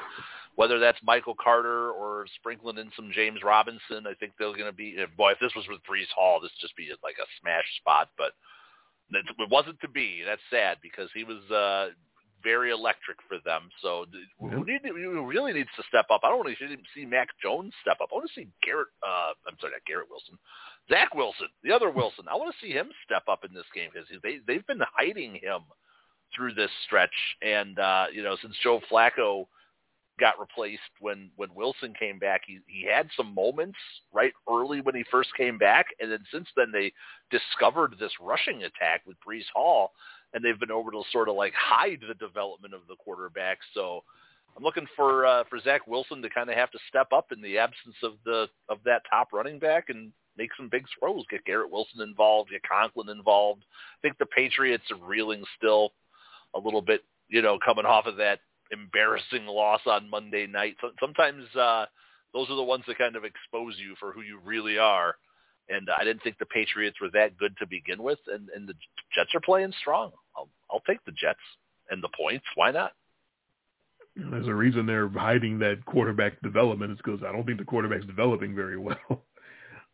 Seems like Zach Wilson is becoming the new ghost boy there. And I see dead people. I think the pressure's starting to get to him, and he's not doing very well. So it's very easy to go hide behind the running game when you have something like that. But, Breece Hall had been sort of taking over that offense, and now they have to deal without him. Lots of readings in chat about how awful his play has been under pressure. Belichick knows this. So that's what you're afraid of. That's why I don't know which way to go, because I assume Belichick's going to bounce back after what happened Monday night. I assume he's going to get after Zach Wilson and put as much pressure on him as possible. But what are those kids on the Jets D going to do to Mac Jones? I don't know. They might just completely blow him up and make them make another quarterback switch and go back to Bailey Zappi. I have no idea what's going to happen. I know this. Mac dropped 307 last year in a 54-13 victory over the Jets. Therefore, I'm going to take the Jets and concur with you, because those kids are going to come in and say, nah, you're not doing that to us. Sauce Gardner ain't letting 54 on him. That's damn sure. So I'm going to concur with you, and we're 5 for 5 so far. 6 for 6. My Lord. Counting Thursday night, that's too. True. Hey, we're trying for it. out that I can't catch up if you just agree with me on every pick. Damn right, baby. We're going for the first completely agreed week that we've ever had, because that's never happened. And we'll go 3-11. All right, let's see how we feel about the biggest spread of the week. Steelers, Eagles, the undefeated Philadelphia Eagles coming off their bye and welcoming Robert Quinn because they weren't strong enough on defense and pass rush. That trash defense that's only like top of the league. And still, they're giving up 5.5 yards per throw. That's microscopic for a pass defense. I will say, though, Robert Quinn fits right in, because that defense, that front seven is old. Yeah, right. Him and Brandon Graham and Fletcher Cox. He fits right in. Big vat of Bengay in that locker room for those guys after the game. But that old D getting it done so far. Get to take on the kid Kenny Pickett and the 2-5 Steelers, 1-3 on the road. Biggest spread of the week. Steelers are plus 11 at the Eagles in the Battle of Pennsylvania. Right. Do you remember that first 7-8 minutes last Monday night? I know you do. The Dolphins did to the Steelers. Expand that out for 60 minutes. Eagles squish. This one, I don't think this is a game at all. Something tells me, if this is a close game at halftime, that the Eagles aren't going to score 0 in the second half. They're impressive. They're coming off the bye too. They just they come at you so many different ways. I mean, multi running back attack. It's crazy. They just get production out of everybody in that ground game. Plus, the quarterback is an elite runner, and they've got A.J. Brown and Goddard. And Devontae Smith, I heard, is pretty good. It's bad. The Eagles are surprising the hell out of me. I did not see the leap from Jalen Hurts coming this fast, but it looks really good. I'll take Philly squish. I don't like giving big points this year either. Yeah, I can't say anything bad about the Eagles right now. There's nothing to say. They're undefeated. They had their big test with the Cowboys coming in on that Sunday night, and they just put them down with ease. Would they have done that with Dak? Maybe, possibly, probably, but we will never know. But all you can do is beat who's in front of you, and that's what the Eagles have done so far. The record, they're so young. Most of them are young. The defense is old. The front seven is old. But the key players on offense, they're young. The coach is young, Sirianni. that record's going to crush them. Eventually, we see this. The heavy is the head that wears the crown. They're the last undefeated team. Eventually, they're going to stumble. Eventually, it's going to weigh on them. The question is this the week against Kenny Smallhands? No, I don't think this is the week. I will concur and give the 11. I thought you were going to lock it up the way you were talking up that squish there. No, you know what I'm locking up. I do. Yeah, you do. Oh, okay. But Bears, Cowboys? No. Thought you were going bear whispering again or something, but I'm like, no, but they're not playing an AFC prime team. Time. No, it's not prime time. It's not an AFC team. Okay. Now I got to look down the list after I give you Bears Cowboys because I'm very curious now. But second biggest spread of the week, Bears at 3-4, coming off that impressive win. I guess if they got beat by the Patriots, this would be a 2-touchdown spread. I don't know. Cowboys 5-2, coming off the return of Dak last week. Didn't look exactly sharp, but it was his very first game. You wouldn't necessarily expect him to. This would be some different scenery in this game because not just because of Robert Quinn being shipped off by the Bears, but because of Ezekiel Elliott messed up his MCL. He's not going to play in this game. This will be the Tony Pollard show for the Cowboys, which a lot of people have been clamoring for. Bears are plus 10.5 down in Jerry World. I don't think this is a big step back going from Zeke to Pollard, at least. Really, the story of this game for me is going to be that defense of the Cowboys has just been shutting people down. That pass rush is relentless. I think they're going to get after the Bears and Josh Fields. That was a great game last week, guys. You guys bear whispered and you pulled one out for me, and you can now go back to getting destroyed like you should. Cowboys here. I'm giving them all. No bear whispering this week. Yeah, I know what your lock is now. I got to wait till the nighttime for that one. Yes. Yeah. Let's see Chicago build on their Ravens-like offense that's showing in New England. That was different. That was something that was very surprising.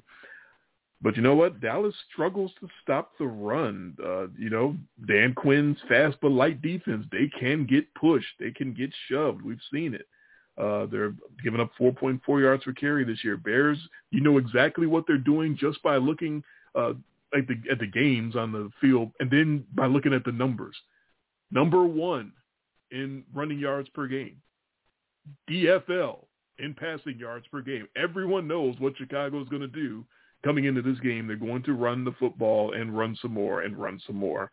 And I don't know if the Cowboys are going to stop them. They're just a little light in the cakes there. They're not a bad defense at all, but this is the worst for them. This is just a bad matchup. So I'm taking the Bears. I'm taking the points. I'm not calling them necessarily to win, but I think they're going to stay within shouting distance.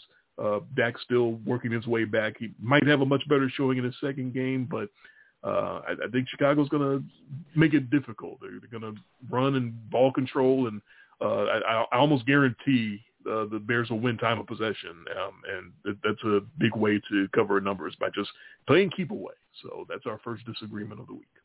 Which is that's wild. From there, Fish and Lions up in Motown. Miami at 4-3. Detroit at 1-5. Lions are. I don't know why I thought the Lions were coming off the bye, but they're not. Because they haven't seen them actually play football in the last 3 weeks. The Lions were off the bye last week, right? That's why yes. I got confused. Yeah. All right. It's late and I'm disoriented because my wife interrupted the show, even though she knew I was doing the show. In this one, DeAndre Swift looks like he's definitely going to go. He's off the injury report. They've been talking about him maybe coming back for the last couple of weeks after that shoulder injury, but certainly looks like he's going to be active and ready to go in this one. Dolphins and Tua are the favorite, -4 at the Lions. Yeah, 2 bottom 5 pass defenses in this game. In that dome, on the track, the Lions, they got to show something, don't they? Because, I mean, this used to be they were the auto cover team. And then they just kind of disappeared. I don't know what happened the last couple of games. I mean, Dallas' defense, they'll do that to you. They will shut that passing game down. Dolphins don't shut it down on the back end anywhere near as much. I think this game's actually got some shootout potential to it.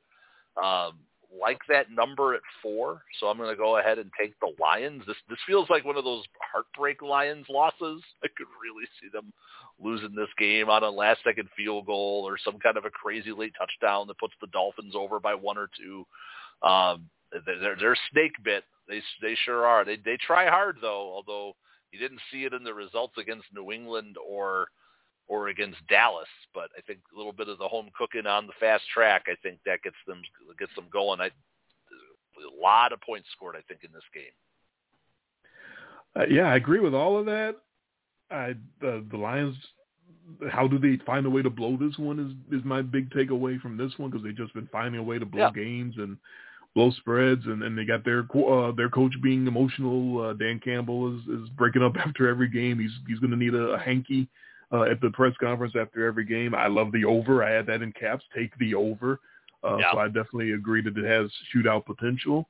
The only reason I'm going to diverge and take the Dolphins is because that's a kind of small number. It might be a field goal victory, but it also might be Miami holds on by like 6, at the end. They're both up in the 30s, but they win by a touchdown instead of a field goal. So I don't feel great about it, but we're going to disagree on that one. I will take Miami and give the 4. All right. I am loaded up, by the way, with Dolphins DFS tomorrow on one of my lineups, nothing but Dolphins. So I can't say I disagree completely with you there. Right. Yeah, that's not a bad play. Onto the late slate. Titans and Texans AFC South action. We know that the Titans love seeing the Houston Texans on their schedule. Tennessee at 4-2, Houston at 1-4-1. For the Titans, the big change is at quarterback. Taney's ankle. It was iffy all week, and they finally ruled him out. So the first career start for Malik Willis at quarterback. What you talking about? You talking about Willis?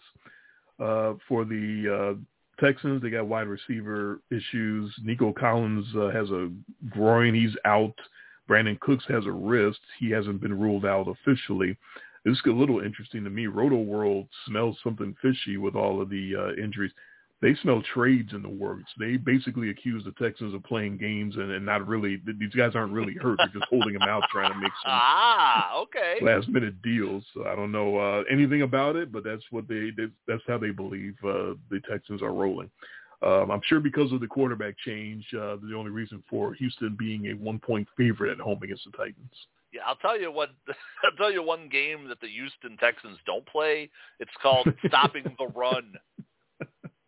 CFL, lowest graded team in the league against stopping the run, and their reward is to face Derrick Henry. I don't care who the quarterback is in this game. I mean, you talked about the Taney show and how it's been canceled multiple times. I don't think there's going to be a huge drop going to Malik Willis. I don't know that this is necessarily going to be an awful thing for Tennessee as long as you can turn around and put it in the belly at 22. He's going to open up some things in the passing game. So I have no fear in taking Tennessee in this game. As a home dog against that run D, that feels like a gift. Yeah, I was very surprised to see the Texans favored. And Derrick Henry is the Texans' daddy. There's no doubt about that. He gets absolutely excited and aroused every time he sees Houston on his schedule, because I definitely remember a few years ago where he needed a certain number of yards to win the rushing title, and his last game was against Houston, and he goes for 200. It just blows him out of the water. Yeah. Here's the deal. I don't think the Titans are feeding Derrick Henry like they usually do, and I don't think he's running quite the way he usually does. They're only averaging 3.7 yards per carry this season. This feels like a get-right spot for them, but I'm still worried that Henry is coming off the ankle injury last year isn't quite the Derrick Henry that he could be, and I'm definitely worried about starting a rookie quarterback in this situation. I think Houston gets the win. I think General Mills has a nice day in the air. Titans are next to last in pass defense. I think this is the spot where General Mills figures out what he's doing in the air, and he knows he's got guys on the field that want to be there, because the guys that don't want to be there are being held back, apparently, if you look at Rotoworld. But yeah, I'm going to actually take Houston to spring the upset. And I want to see Malik Willis. I'm definitely excited to see him play, but this is his very first start. He had limited, experience in college, and I want him to get the experience, but I'm not going to take him in his very first game out. I do want to point out, though, that you can't spring the upset when you're the favorite. Yeah, this is a very good point. It just feels like an upset. I know it would feel like an upset, but yeah, I'm actually getting the point here, which it just feels so weird. The 1-4-1 they hate team. Malik Willis that much? I mean, how much is Tanny worth? I promise you, the Titans would be favored if Tanny was playing. They'd be favored by 4 or 5. 4 or 5. I was just about to say 4 or 5. Yeah. So we should write the lines. It's probably worth about 5 or 6 points. Yeah, that sounds about right. Wow. Okay. And I'm rooting for Malik to, shove it up. Yeah, me too. I'm actually very interested to see that one. Yeah. All right, from there, another divisional tight battle between the Niners and the Rams out in the NFC West. San Fran at 3-4 and the Rams at 3-3 coming off their bye. Should get Van Jefferson to make his season debut, coming off his knee injury for the Rams. For San Fran, they got a big injury on their side. Deebo's hammy. Deebo Samuel is down for tomorrow with a hamstring injury. This is a rematch of a Monday night debacle in Week 4, where the Niners at home in Santa Clara put the hurt on the Rams 24-9. Their 7th straight win at the time over the Rams, sacking Matthew Stafford 7 times. They looked like he needed eyeglasses in that game, because he was not making his targets when he wasn't getting sacked. He was overshooting guys and threw an interception of pick 6 right to Tufanga, I think is his name. Tufanga? Yeah. So anyway, in this one, the Niners are actually the slight favorite, -1 in L.A. If I was a Niners fan going to this game, I'd make a big sign that just says "Daddy's home," because they are the daddy of the Rams, and the Rams have not been that impressive this year. And Stafford is throwing a lot of questionable balls. I mean, so is Jimmy G. But yeah, Deebo going down means they probably lean a little more on Christian McCaffrey, which is perfect in this spot because this is his 3rd week with the team. He should slide right in. I think he can become that factor sort of in the passing game because he's a good receiver out of the backfield. They need to now rely more on Ayuk and Kittle. They own these guys. I don't think the streak snaps here. You get into the head of somebody, and it's hard to get them out. I'll take the Niners here. We should have done it last time. We didn't learn our lesson. We both did learn our lesson this time. Sean McVay has to scheme around his protection at some point, or else just admit he's not on Kyle Shanahan's level, because this is getting ridiculous. Like, Kyle Shanahan knows every single game he goes in. He's got whatever his quarterback situation is, whether it's Trey Lance or Jimmy G. He knows he has a scheme around the Rams and Aaron Donald and whoever else is rushing with Aaron Donald. And he does it. He finds a way. He figures it out. He finds a way to scheme around it. And Sean McVay can't do it. He does not scheme around the Niners and Bosa and all those guys. I don't know why, but he doesn't. And we're both going to concur and figure it out and take the 49ers, which, of course, means the Rams are going to figure it out and get it done tomorrow. That was possible. I mean, it's got to – I guess they're due. They are due. All right, here is the main event of the week, the only game featuring 2 teams with winning records, and as everyone would have guessed before the season began, it's the Giants and the Seahawks. Yeah, what a game. Yeah. Giants are 6-1, as we mentioned earlier in the show, making Jason sick. The Seahawks are 4-3. No one has ever started a season 6-1 or better, 6-1 or 7-0, with all of their wins being by 1 possession until the New York Giants. That's what they've done. And they get a little bit of a break going up to the Pacific Northwest because DK Metcalf looks doubtful. He's got a knee injury. Yeah. He's listed as questionable, but the writers look like they don't think he's going to play. It looks bad for him. And Tyler Lockett has a hammy that he played through last week that put him at 6.4 yards per catch, which is well below his season average. So I don't know how effective he's going to be out there. But as I praised Seattle for, they found some other speed, and Marquise Goodwin took advantage of that. So we'll see if they're able to do that again tomorrow. Giants 3-0 on the road. Seahawks 2-1 at home. Cop-out line, Giants +3 at the Seahawks. Yeah, we talked about Houston in that DFL graded run D. Well, the Giants are 30th. So I expect this to be a big spot for Kenneth Walker, who's actually stepped in for Rashad Penny really nicely. It's like a nice change of pace. You got that rookie who can just slide right in, and he doesn't seem to have lost a beat here. And, God, wouldn't it just be perfect if the team that finally sort of ends this sort of run that the Giants is on is, Geno Smith. It's perfect. It just like this writes itself, because I really do find the Giants to be completely fraudulent. They have run into the right opponent a whole bunch of times, and it's not easy going up to Seattle. It's not easy going east all the way up there to face that those fans and that offense right now, which is clicking. I mean, Geno is throwing some ridiculous balls. His accuracy this season has been I can't believe that's the same guy who we've made fun of. I mean, his nickname is not an endearing one. So no, we've been calling him old guy Geno Smith for a long time. Yeah. And I'm sure the Giants will be able to move the ball and scheme, and it's probably going to be a lot of points scored in this game.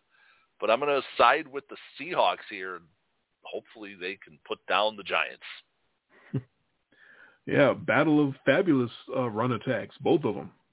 Kenneth Walker, of course, and Saquon Barkley and the Giants, and battle of swinging gate run defenses, because neither one of them are any good stopping the run. So I think it's going to be a very even matchup. I love the over in this one as well. I can see them both up in the 30s. And Seattle lack of weapons for Geno Smith might be a factor, but you know what? The Giants can tell you all about it because they have been struggling with their wide receiver weapons all year long and somehow keep finding a way to win these games. I will concur and say the luck finally runs out and the Giants lose by more than 3. It might not be by more than 4 or 5, but eventually the luck has to run out, so I will concur with you and take the Seahawks. The Potato Skins visiting the Colts in what was going to be Carson Wentz's revenge game part 2 or 3, but he's not available. Washington at 3-4, Indianapolis at 3-1. The Sam Ehlinger show gets started for the Colts. He is now their starting quarterback. Darius Leonard will try once again to come back from injury for the Colts. He tried earlier this year, lasted a couple of plays, and then got concussed. So he'll try to be out on the field, but Kwity Paye with his ankle will not be there for the Colts. For Washington, De'Ami Brown is up for the wide receiver core, maybe. But Jahan Watson is definitely down. He is out with a hamstring injury, and they will get more Bierman, of course, at quarterback. This is also a cop-out line, Washington +3 at the Colts. Yeah, this is interesting because Sam Ehlinger has one thing that you can say about him that Matt Ryan does not. And do you know what that one thing is?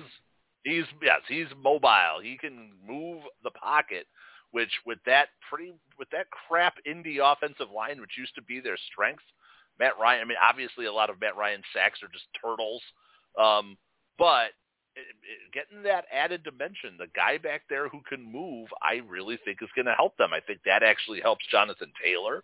So he might be able to he's up. Yeah, Taylor's up. Mm-hmm. Yeah, so that's going to get him more freedom to run. It also gives the quarterback more freedom to run. You probably start to see the RPOs, which then starts to free up in the passing game. I don't think this is a bad move overall for Indy. Ehlinger actually, if you go by preseason, he was impressive. A lot of these guys, Willis, Ellinger, and Desmond Ridder, these guys were all impressive in the preseason. So he's got some experience, played a lot because these teams don't play their starters very much anymore. So it's not like he's coming into this just ice cold. And I do like that added element of being mobile. So I'm going to go ahead and I'm going to take Indy in this game. And Indy's pass D is one of their few strengths right now. And I think they'll be able to kind of shut down McLaurin, who seems to be Taylor Heineken's favorite target. Oh, hell yeah, for good reason. He should be. He wasn't Wentz's favorite target. Well, that's Carson Wentz. It was Curtis Samuel. Yeah, Beerman doesn't want to throw to any of those other guys except for McLaurin, and I certainly don't blame him. I don't think Beerman was going to be the best quarterback on the field if Matty Ice was playing, and I don't think he's going to be the best quarterback on the field with Sam Ellinger playing. So without a whole lot of confidence, I'm going to concur with you and take the Colts and give the 3. I actually made a Sam Ellinger lineup tomorrow. Really? In DM. Well, I'll tell you why. He's $4,000. Okay. So just by having Ellinger as quarterback, if he can put up 15 or 20 points, the whole rest of that lineup is just studs. Sure. But it's like Derrick Henry. It's just huge studs like Barkley. Yeah. So it'll be interesting. All right, the Sunday Nighter where Jay is certainly going against the pack and going with his Bills that he loved before any of you fools loved. So give him all the time to talk about that he wants. Green Bay at 3-4, Buffalo at 5-1, and coming off a bye. And Alan Lazard has screwed up his shoulder for the Packers as if they don't have enough issues. Green Bay plus 10.5 at Buffalo. Don't mean to be contrarian to Wayne Larrivee, but it hasn't really seemed to hurt the Buffalo Bills too bad that their secondary has been beat up. In 6 games, they've given up 81 points. That is ridiculous when you think about it. So that's by far the best in football. It's ridiculous how good that their defense has played. Their offense is elite. Josh Allen, they're going to just destroy these guys. What else is there to say? The Packers look like toast. They do. Bills have given up 6.6 yards per throw this year. That's with a beat-up secondary. And that's what hurt guys. This is from me, who I thought that was going to be their big weakness. They still don't have their number one cornerback, Tre'Davious White, back, but they don't need him when they're just rushing the quarterback with 3 or 4. The secondary can stand back there and file their nails because the quarterback doesn't have time to get rid of the football. No, the Packers look awful. There's no doubt about that. Here's my, I guess, dime store psychological view. Bills aren't motivated anymore. They did it. They beat the Chiefs. They did what they were supposed to do. They're in perfect position to have the number 1 seed in the AFC. We know the Bills come out and kill everybody when they're properly motivated. They're not motivated anymore. They're coming off the bye. They're nice and relaxed. They had 2 weeks of people gassing them up, telling them how great they are. Karen's coming off her best quarterback grade. If you hear her on her podcast, Aaron Rodgers, hey, whatever's going on, not my fault. I had my best quarterback grade of the season. Look, there's no denying Buffalo's great.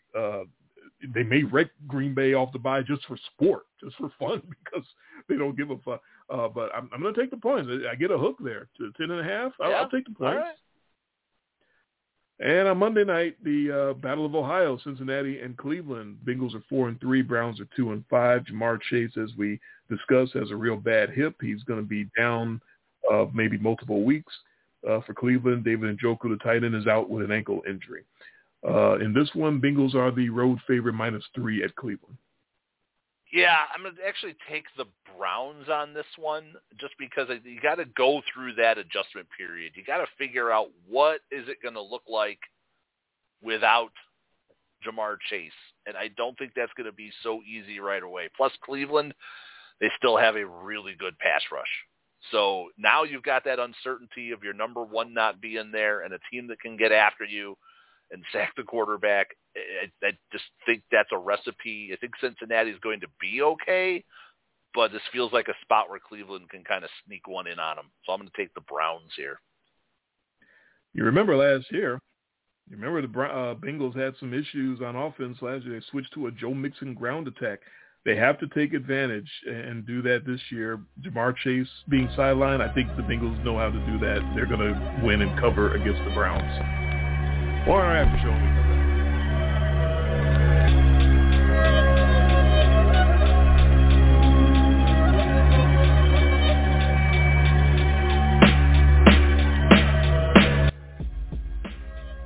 And now into our VIP after show program. I'm a husband. I'm used to blaming the wife for everything. If my wife doesn't interrupt me coming home from her trip, hey, take it easy. She just got home. I think we would not have been up against it like that and gotten cut off at the end. We had 2 or 3 weeks in a row where Tommy, you're gonna get Giselled here. Hey, look, I'm here to play my game, and I'm here to do what I do best. And if the wife doesn't understand it, she can get to stepping.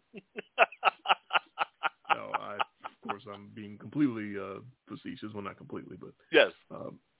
No, that we were on time. We were doing what we've been doing. Well, we were still on time. You weren't even gone that long. You were gone like 2 minutes. Yeah, but in that 2 minutes, I was going to give my what the fuck, and then we were going to move on and start getting ready. So. You're good. Don't worry about it. Nothing messed up your flow. I'm frustrated. Yeah, another week where we disagree on both primetime games. Yeah, that we do.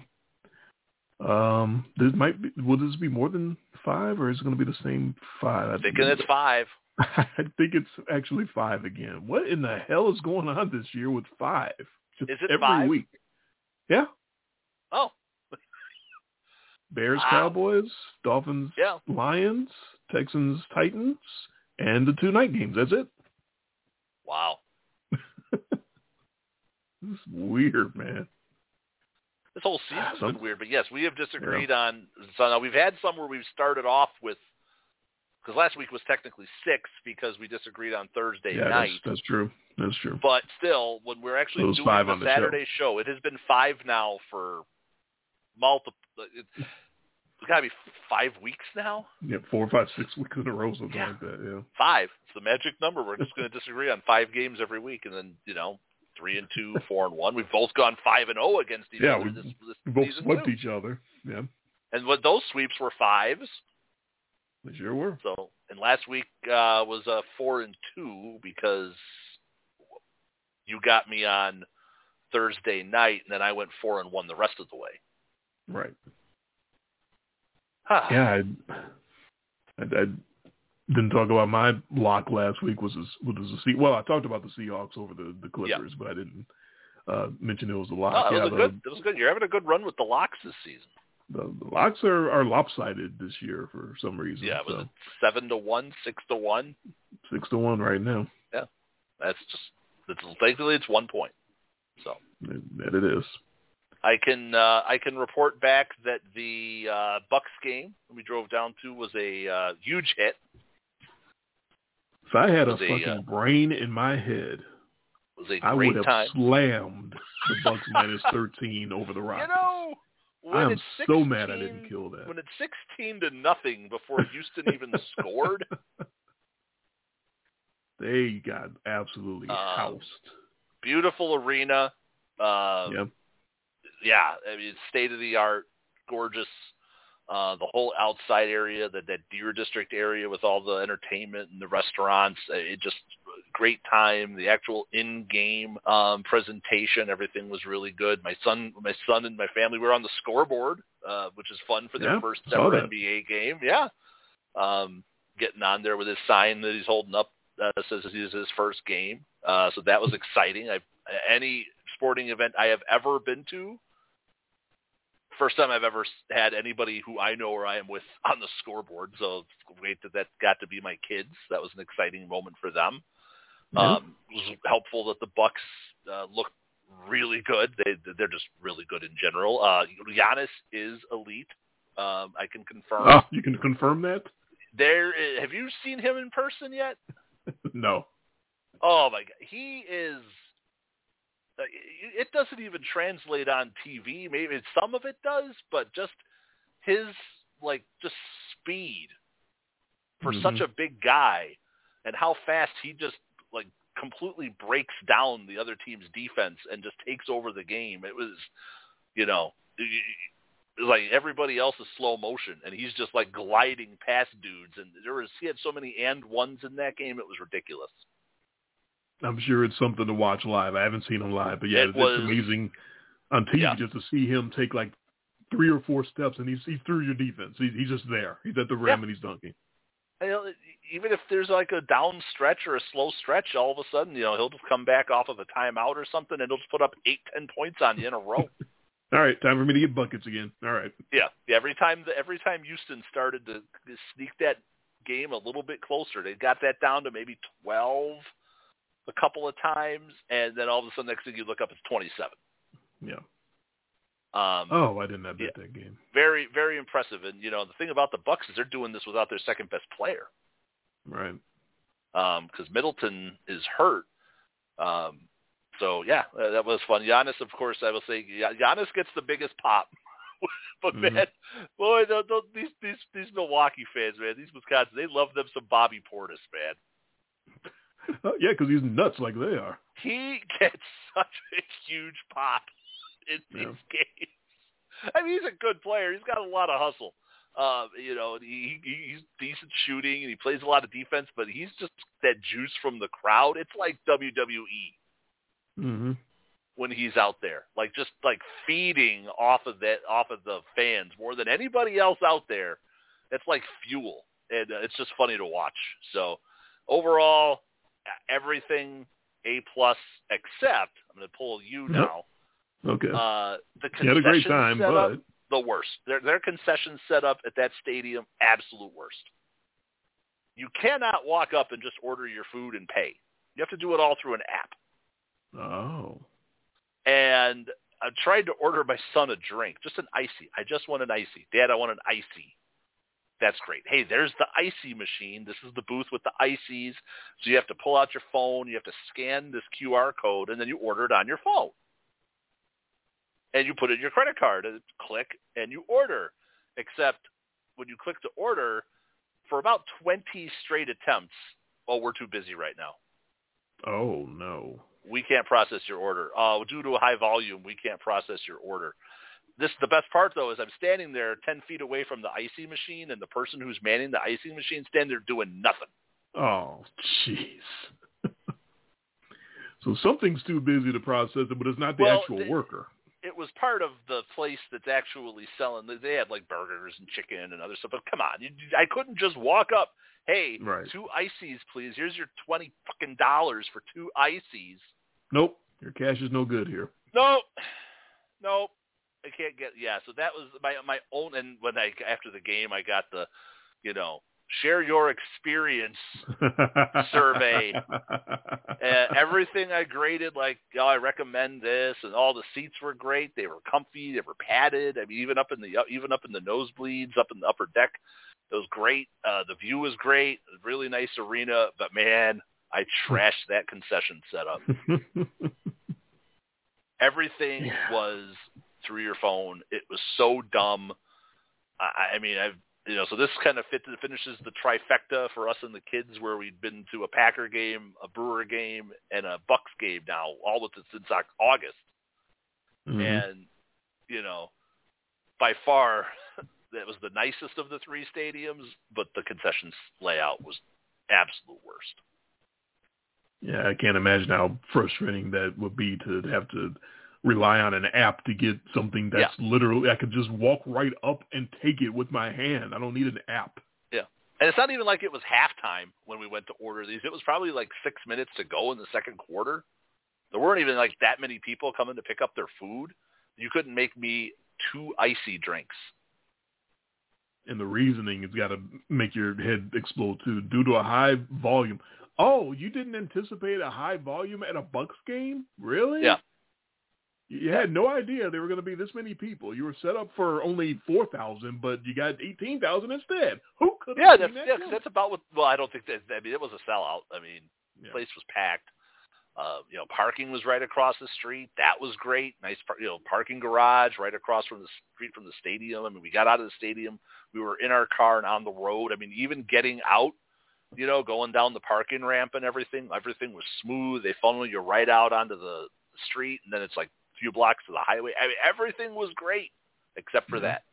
But other than that, I had a great time. I had to use your line. I'm glad you and your family enjoyed it despite that.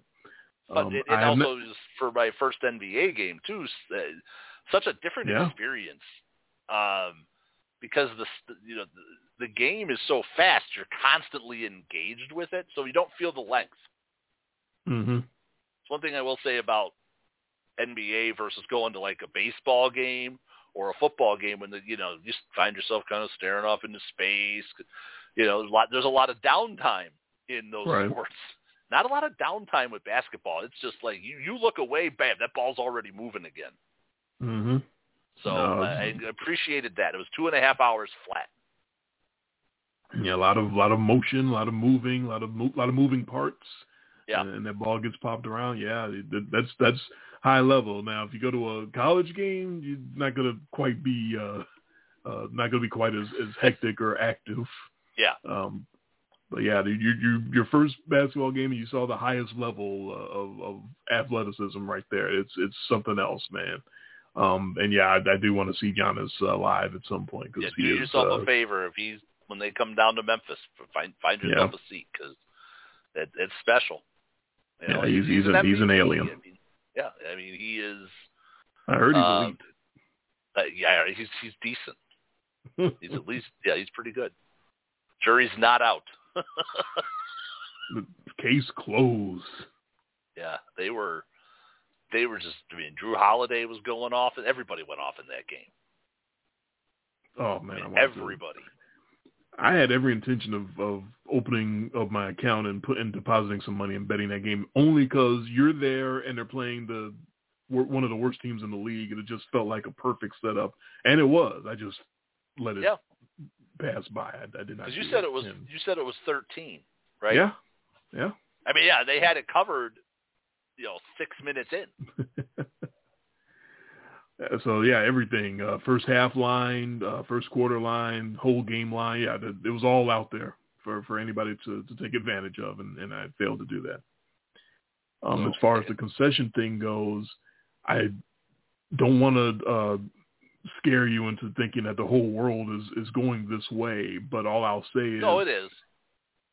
Oh, okay. Well, then, I haven't been to a Redbirds game since before COVID, but through the emails I have seen that Redbirds, that the park down there, AutoZone Park is what it's called, is now a cashless park. You cannot I mean, spend not money even into cashless. concessions there.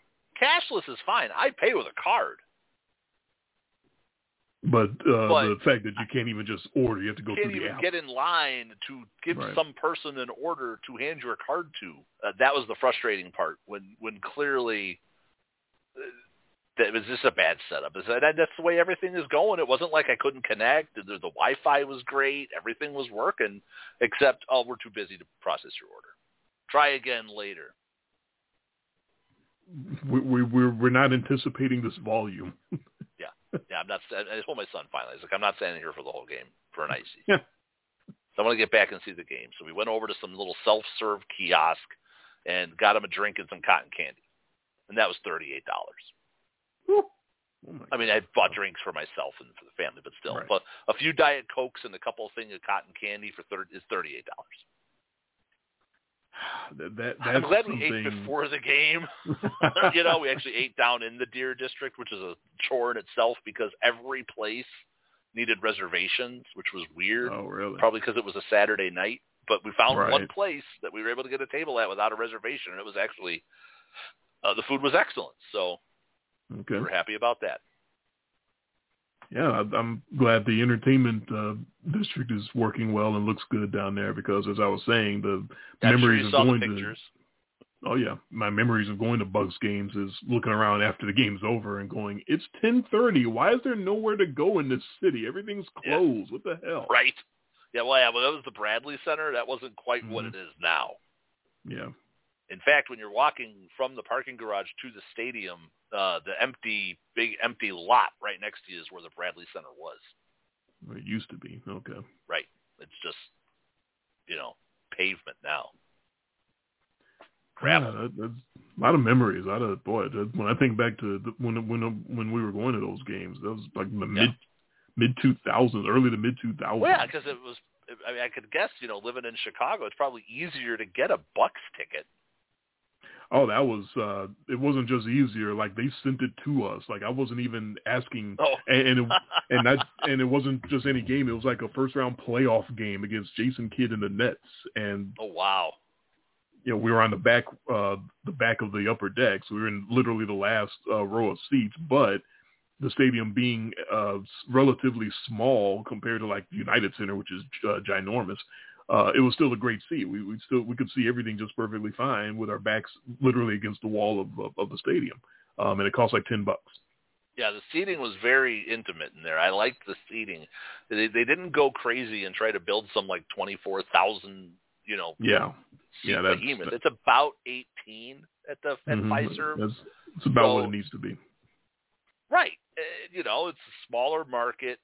They'd probably rather have a full house at 18 than a 3/4 full house at 18. So, no, very, very, very nice overall. My son tried to con us into getting him a Giannis jersey. No.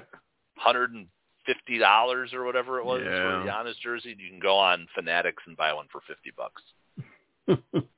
We're showing him, like, look, Grant, right here, same jersey on my phone. It's $100 less. I want a Bucks jersey. Grant, look, right here. You see that?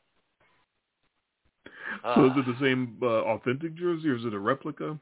I don't know. Whatever they sell on Fanatics, which is like the official thing now. Most of these, I don't care if it's a replica. He doesn't know. I know you don't care. That's what I was getting at. Is he of that? No. Is he that aware? To be a jersey snob at that point? Because I'm a jersey snob. I don't get it. He's turned himself into like a Pokemon card snob. Oh, but okay. No, he's not a jersey snob. Although my daughter does have her authentic customized Cubs jersey. With her name and her number on it, so. Okay.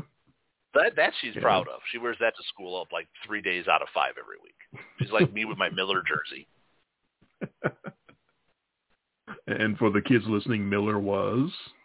Chris Miller, former Atlanta Falcons quarterback. I had the jersey. 30 years ago. I was president and sole member of the Chris Miller fan club. Well, actually, he wasn't that bad. He was actually halfway decent. He just got hurt every year. Yeah. He was a multiple-time Pro Bowler. He actually had himself a nice little career for a middling team. You're more of a fan of him than I am of General Mills, because I'm not buying a General Mills jersey. I'll send you one. Oh. I still got to send you your Fortner jersey. 0, right? I believe he was number, or was he 1? I think he was 1. 1. Why do I remember these things? Eli Fortner. Remember his first name, too. My 6'4" shooting guard, yes. Yes. Who was a completely made-up player, which is the best part of it all. Yep. Little real or fake, or if you don't if you don't have it in you, don't worry, it's late. Yeah, I don't think I'm prepared for that this week. Okay. Because I can tell you, most of them would just be fake.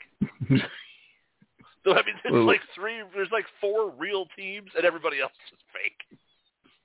There's your list. It's easier to just play real. Bills, Chiefs, Eagles. Okay, everybody else is fake. And everyone else is fake. Some of these fake teams are going to get into playoffs, and all you need is to get in. You get hot. Vikings look good. Vikings are kind of legit. I don't think they're bad. They're in that second tier.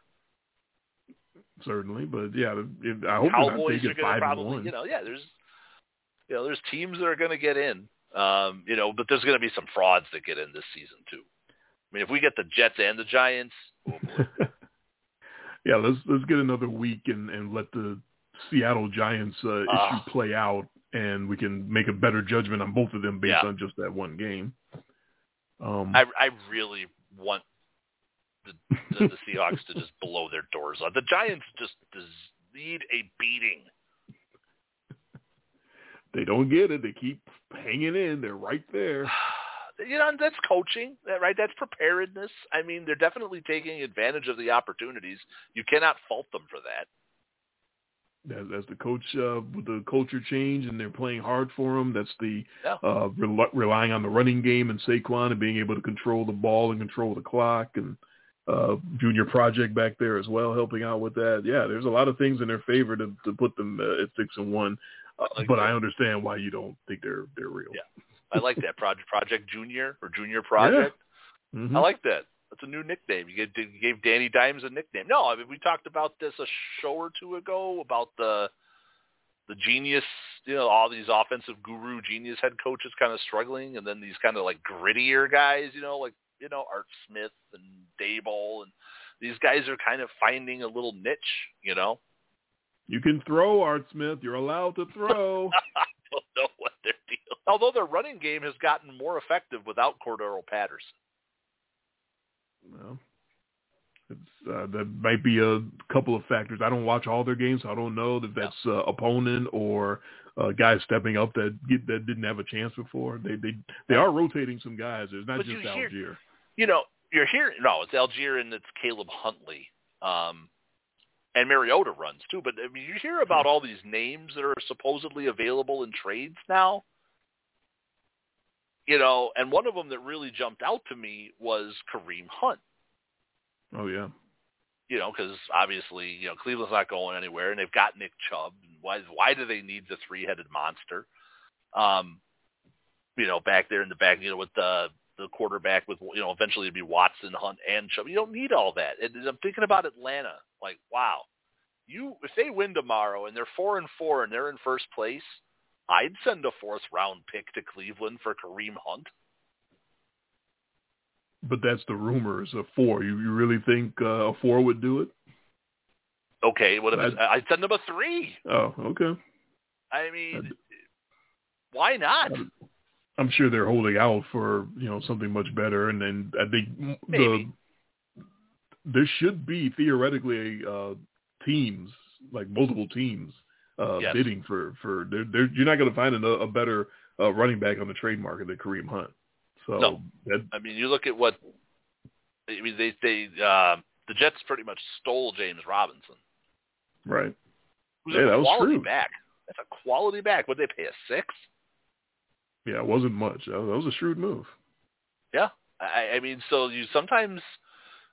Hey, we find this out when we play fantasy, right? By the way, I got my check today, which was nice, for baseball. Good.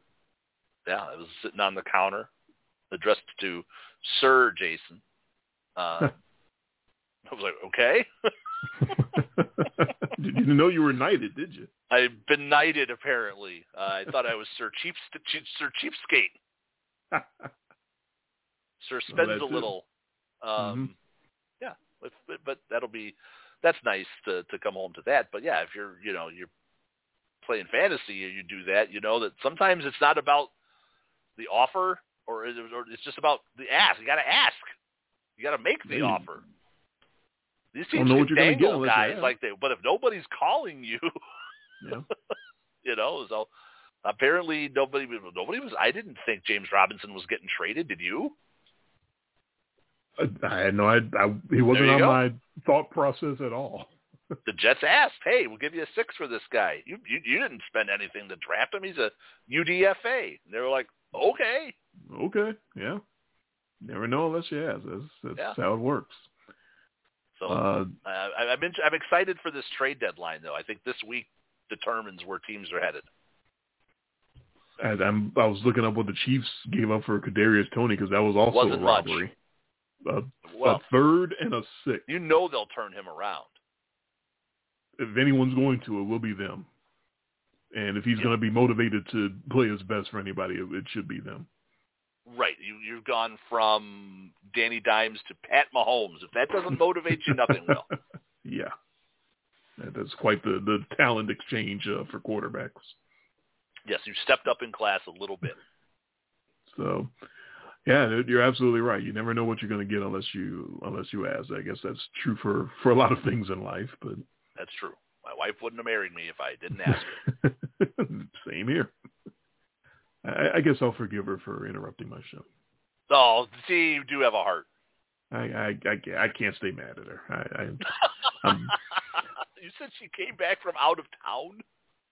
She's been in Reno, Nevada for since Monday or Tuesday. So it's forgivable. That it's been 6 days and your wife came home and interrupted. Yes, it's okay. I'm very Although happy I'd she's rather home. be in Reno. I don't think she had a whole lot of fun there. It was for business. Oh, so. Okay. I'd still rather be in Reno. I'm just very happy she's here safely because it was raining like hell when she left town Tuesday, and then it was dry all week, and it was raining like hell today when she came back. But thankfully, everything went okay. That's good. Any DFS insights for I've got this weekend? 5 lineups this week. I went heavy this week, so I'll tell you who I've stacked because that usually seems to be that's the strategy, right? You want to find certain games that you want to stack up. I don't know. I don't want to make another lineup. I have enough lineups. I have 5 lineups in this.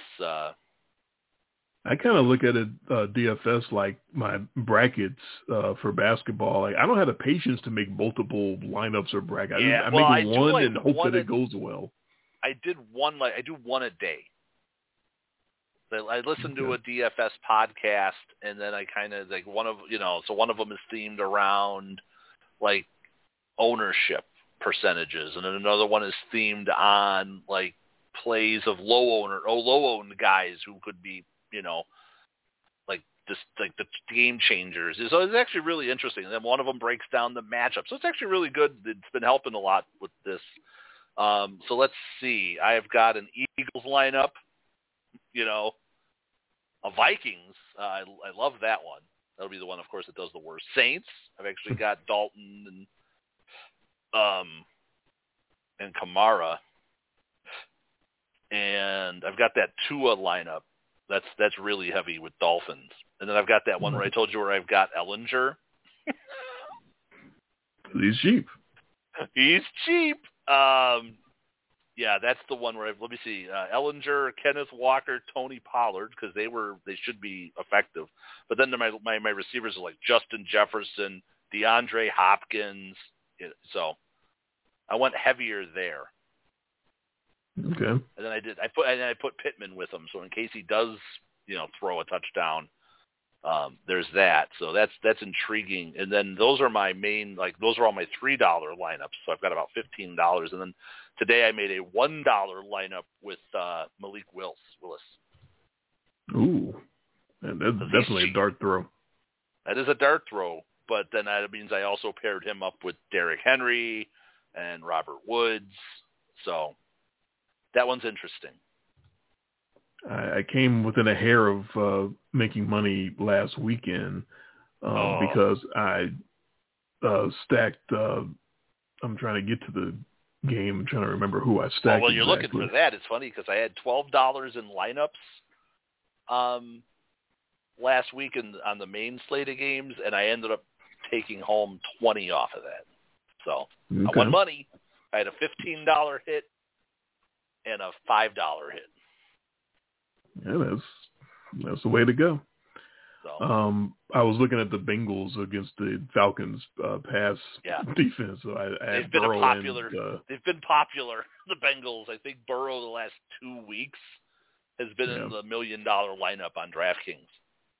I believe it. So I have Burrow and Chase and Josh Jacobs and Zeke before he got hurt.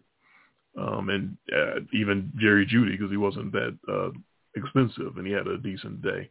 But came up short because Debo got hurt and I didn't have any money left by the time I got to tight end. So I went with Mo Alley Cox of the Colts because the last time he played the Titans, he had 2 random touchdowns in that game. So what is he doing this one? Nothing. A bagel, complete 0. And I'm like, really? Now you're going to give me a 0? So that's why I came up short last week. But I had a great start with Burrow and Chase. I was like, ooh, I'm looking real good, and it just so it's fell funny apart in because the end. I'm looking at my best lineup last week. It was Burrow, Chase. I had Austin Eckler in that lineup, who had 36.7 points. I had Tony Pollard in that lineup, go figure. So he cleaned up a little bit after Zeke got hurt. But no, my coup in that lineup was Mecole Hardman. Oh, yeah, I didn't see that coming. Who was 2% owned and Yeah. had 28 fantasy points. Yeah, I don't pick my DFS until like the day of because I like to get the inactives and then just kind of go from there. Well, the one thing I like about DraftKings, it will send you an alert right to your phone if you have anybody in your lineup who is inactive. Oh, okay. Or if who has been ruled out. I had that with NBA this week where I had a lineup and over the weekend or whatever, it was one of the games where Kawhi Leonard sits because if they play back-to-backs, usually he's been sitting one of those games. And all of a sudden I get an alert like, hey, he's not in the lineup. And it worked because I set him down. I put in somebody else who's got a huge salary, so you're getting another superstar. And I won a couple of bucks on that. That's good. And then for my fantasy tomorrow, I get Josh Allen back, so I'm that'll be huge. Very happy about that. No Tua. Although I don't want to say anything, but Tua might outscore Josh Allen tomorrow. In your vision of things, Josh Allen doesn't play in the fourth quarter because they've destroyed him so much. Yeah, I've got some 42-10 vibes going here. Right. So no, I'm slightly afraid of Tua lighting up the Lions and putting up more than Josh, but I'm gonna go with Josh anyway because he's Josh Allen. You've got to. I mean, yeah, well, Devin Singletary is probably even going to run on the Packers. Everybody runs on the Packers. James Cook is going to run on the Packers. And like my last question, just slingshotting off your head, what's your snap judgment on my flex opinions? My 3 options would be... Am I like doing a pick 3 or pick one of these or... Yeah. Okay. Yeah, what's your snap judgment? Romeo Doubs, Tyler Algier, Elijah Moore. I'm going with Algier. I think that's where I was leaning anyway, yeah. Yeah, I mean, Elijah Moore's a head case. Who knows what he's going to do? I mean, he might just pull a Antonio Brown and... Oh, he's not saying deuces and leaving I'm the just game. saying, he could happen. He should be very happy to play stable. since they haven't been playing him. Yeah, Romeo Doubs has all the talent, but he doesn't know where to go. He's got Devin Hester syndrome. Oh, no. Someone's got to take him by the hand and lead him up the field. There's a lot on film right now of him just completely running the wrong routes.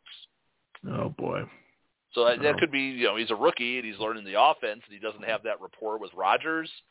But, yeah, Romeo Doubs is probably the most talented just by skill receiver that the Packers have because he's got the hands and he's always open, but he might be open in spots that he shouldn't be, if that makes sense.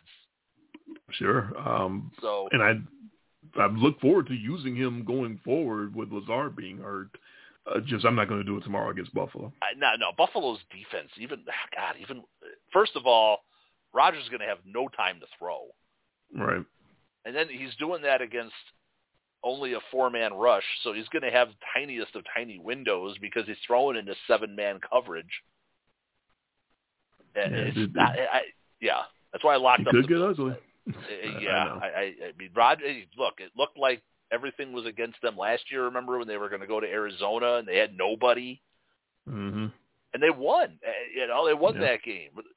But Arizona and Buffalo, this is not the quite same the same animal. organizations.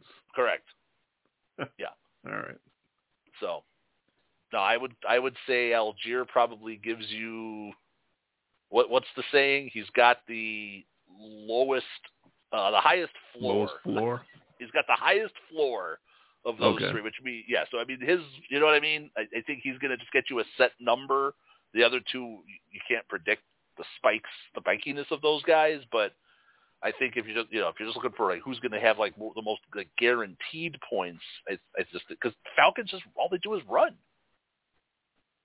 Yahoo projects by a hair for Dobbs to be to have more points. He's got a projection of 8.9, and Algier has a projection of 8.79. So it's kind of a toss-up. Algier gets more than that. I mean, if he gets into the end zone, you're made, right?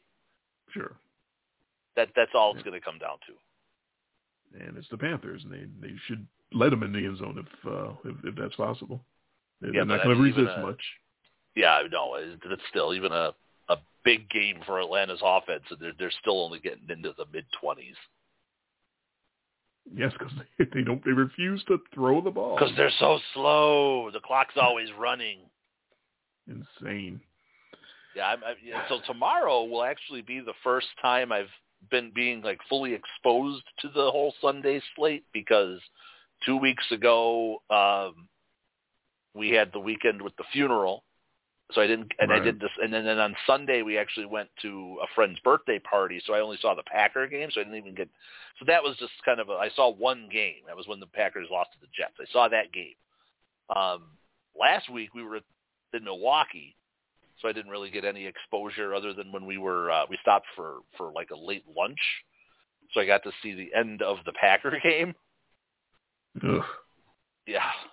I saw the touchdown to Jones and then that last set series. So that's why I was able to see that one with McLaurin getting that bailout catch. So I didn't see much. So tomorrow will be like, football. I get a full weekend of football.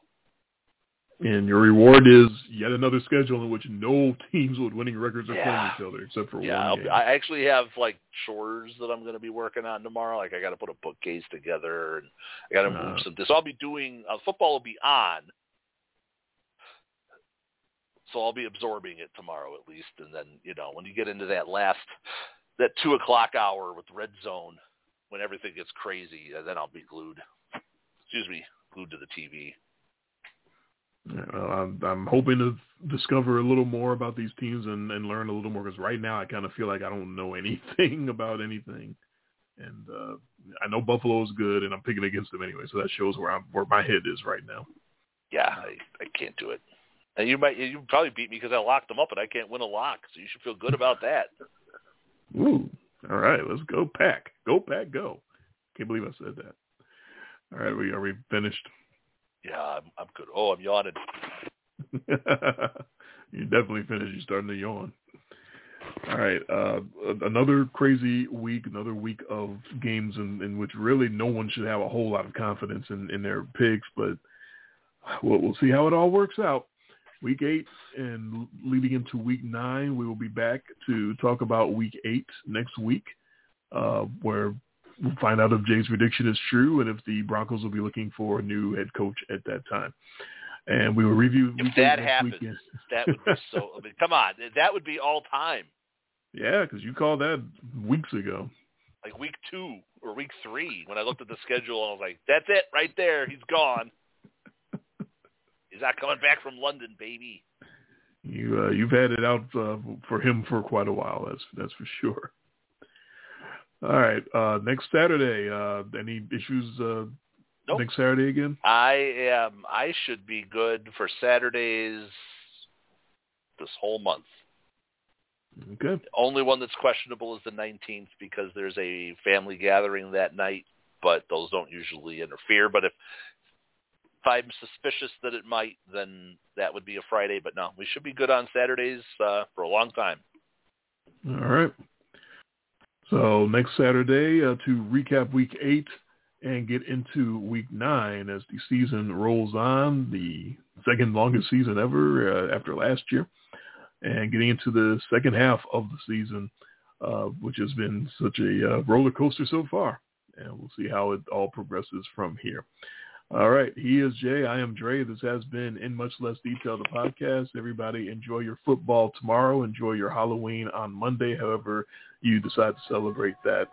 And we will be back to talk to you next weekend, next Saturday, 10 p.m. Eastern, 9 p.m. Central, recapping Week 8 and picking our games for Week 9. And we will talk to you then.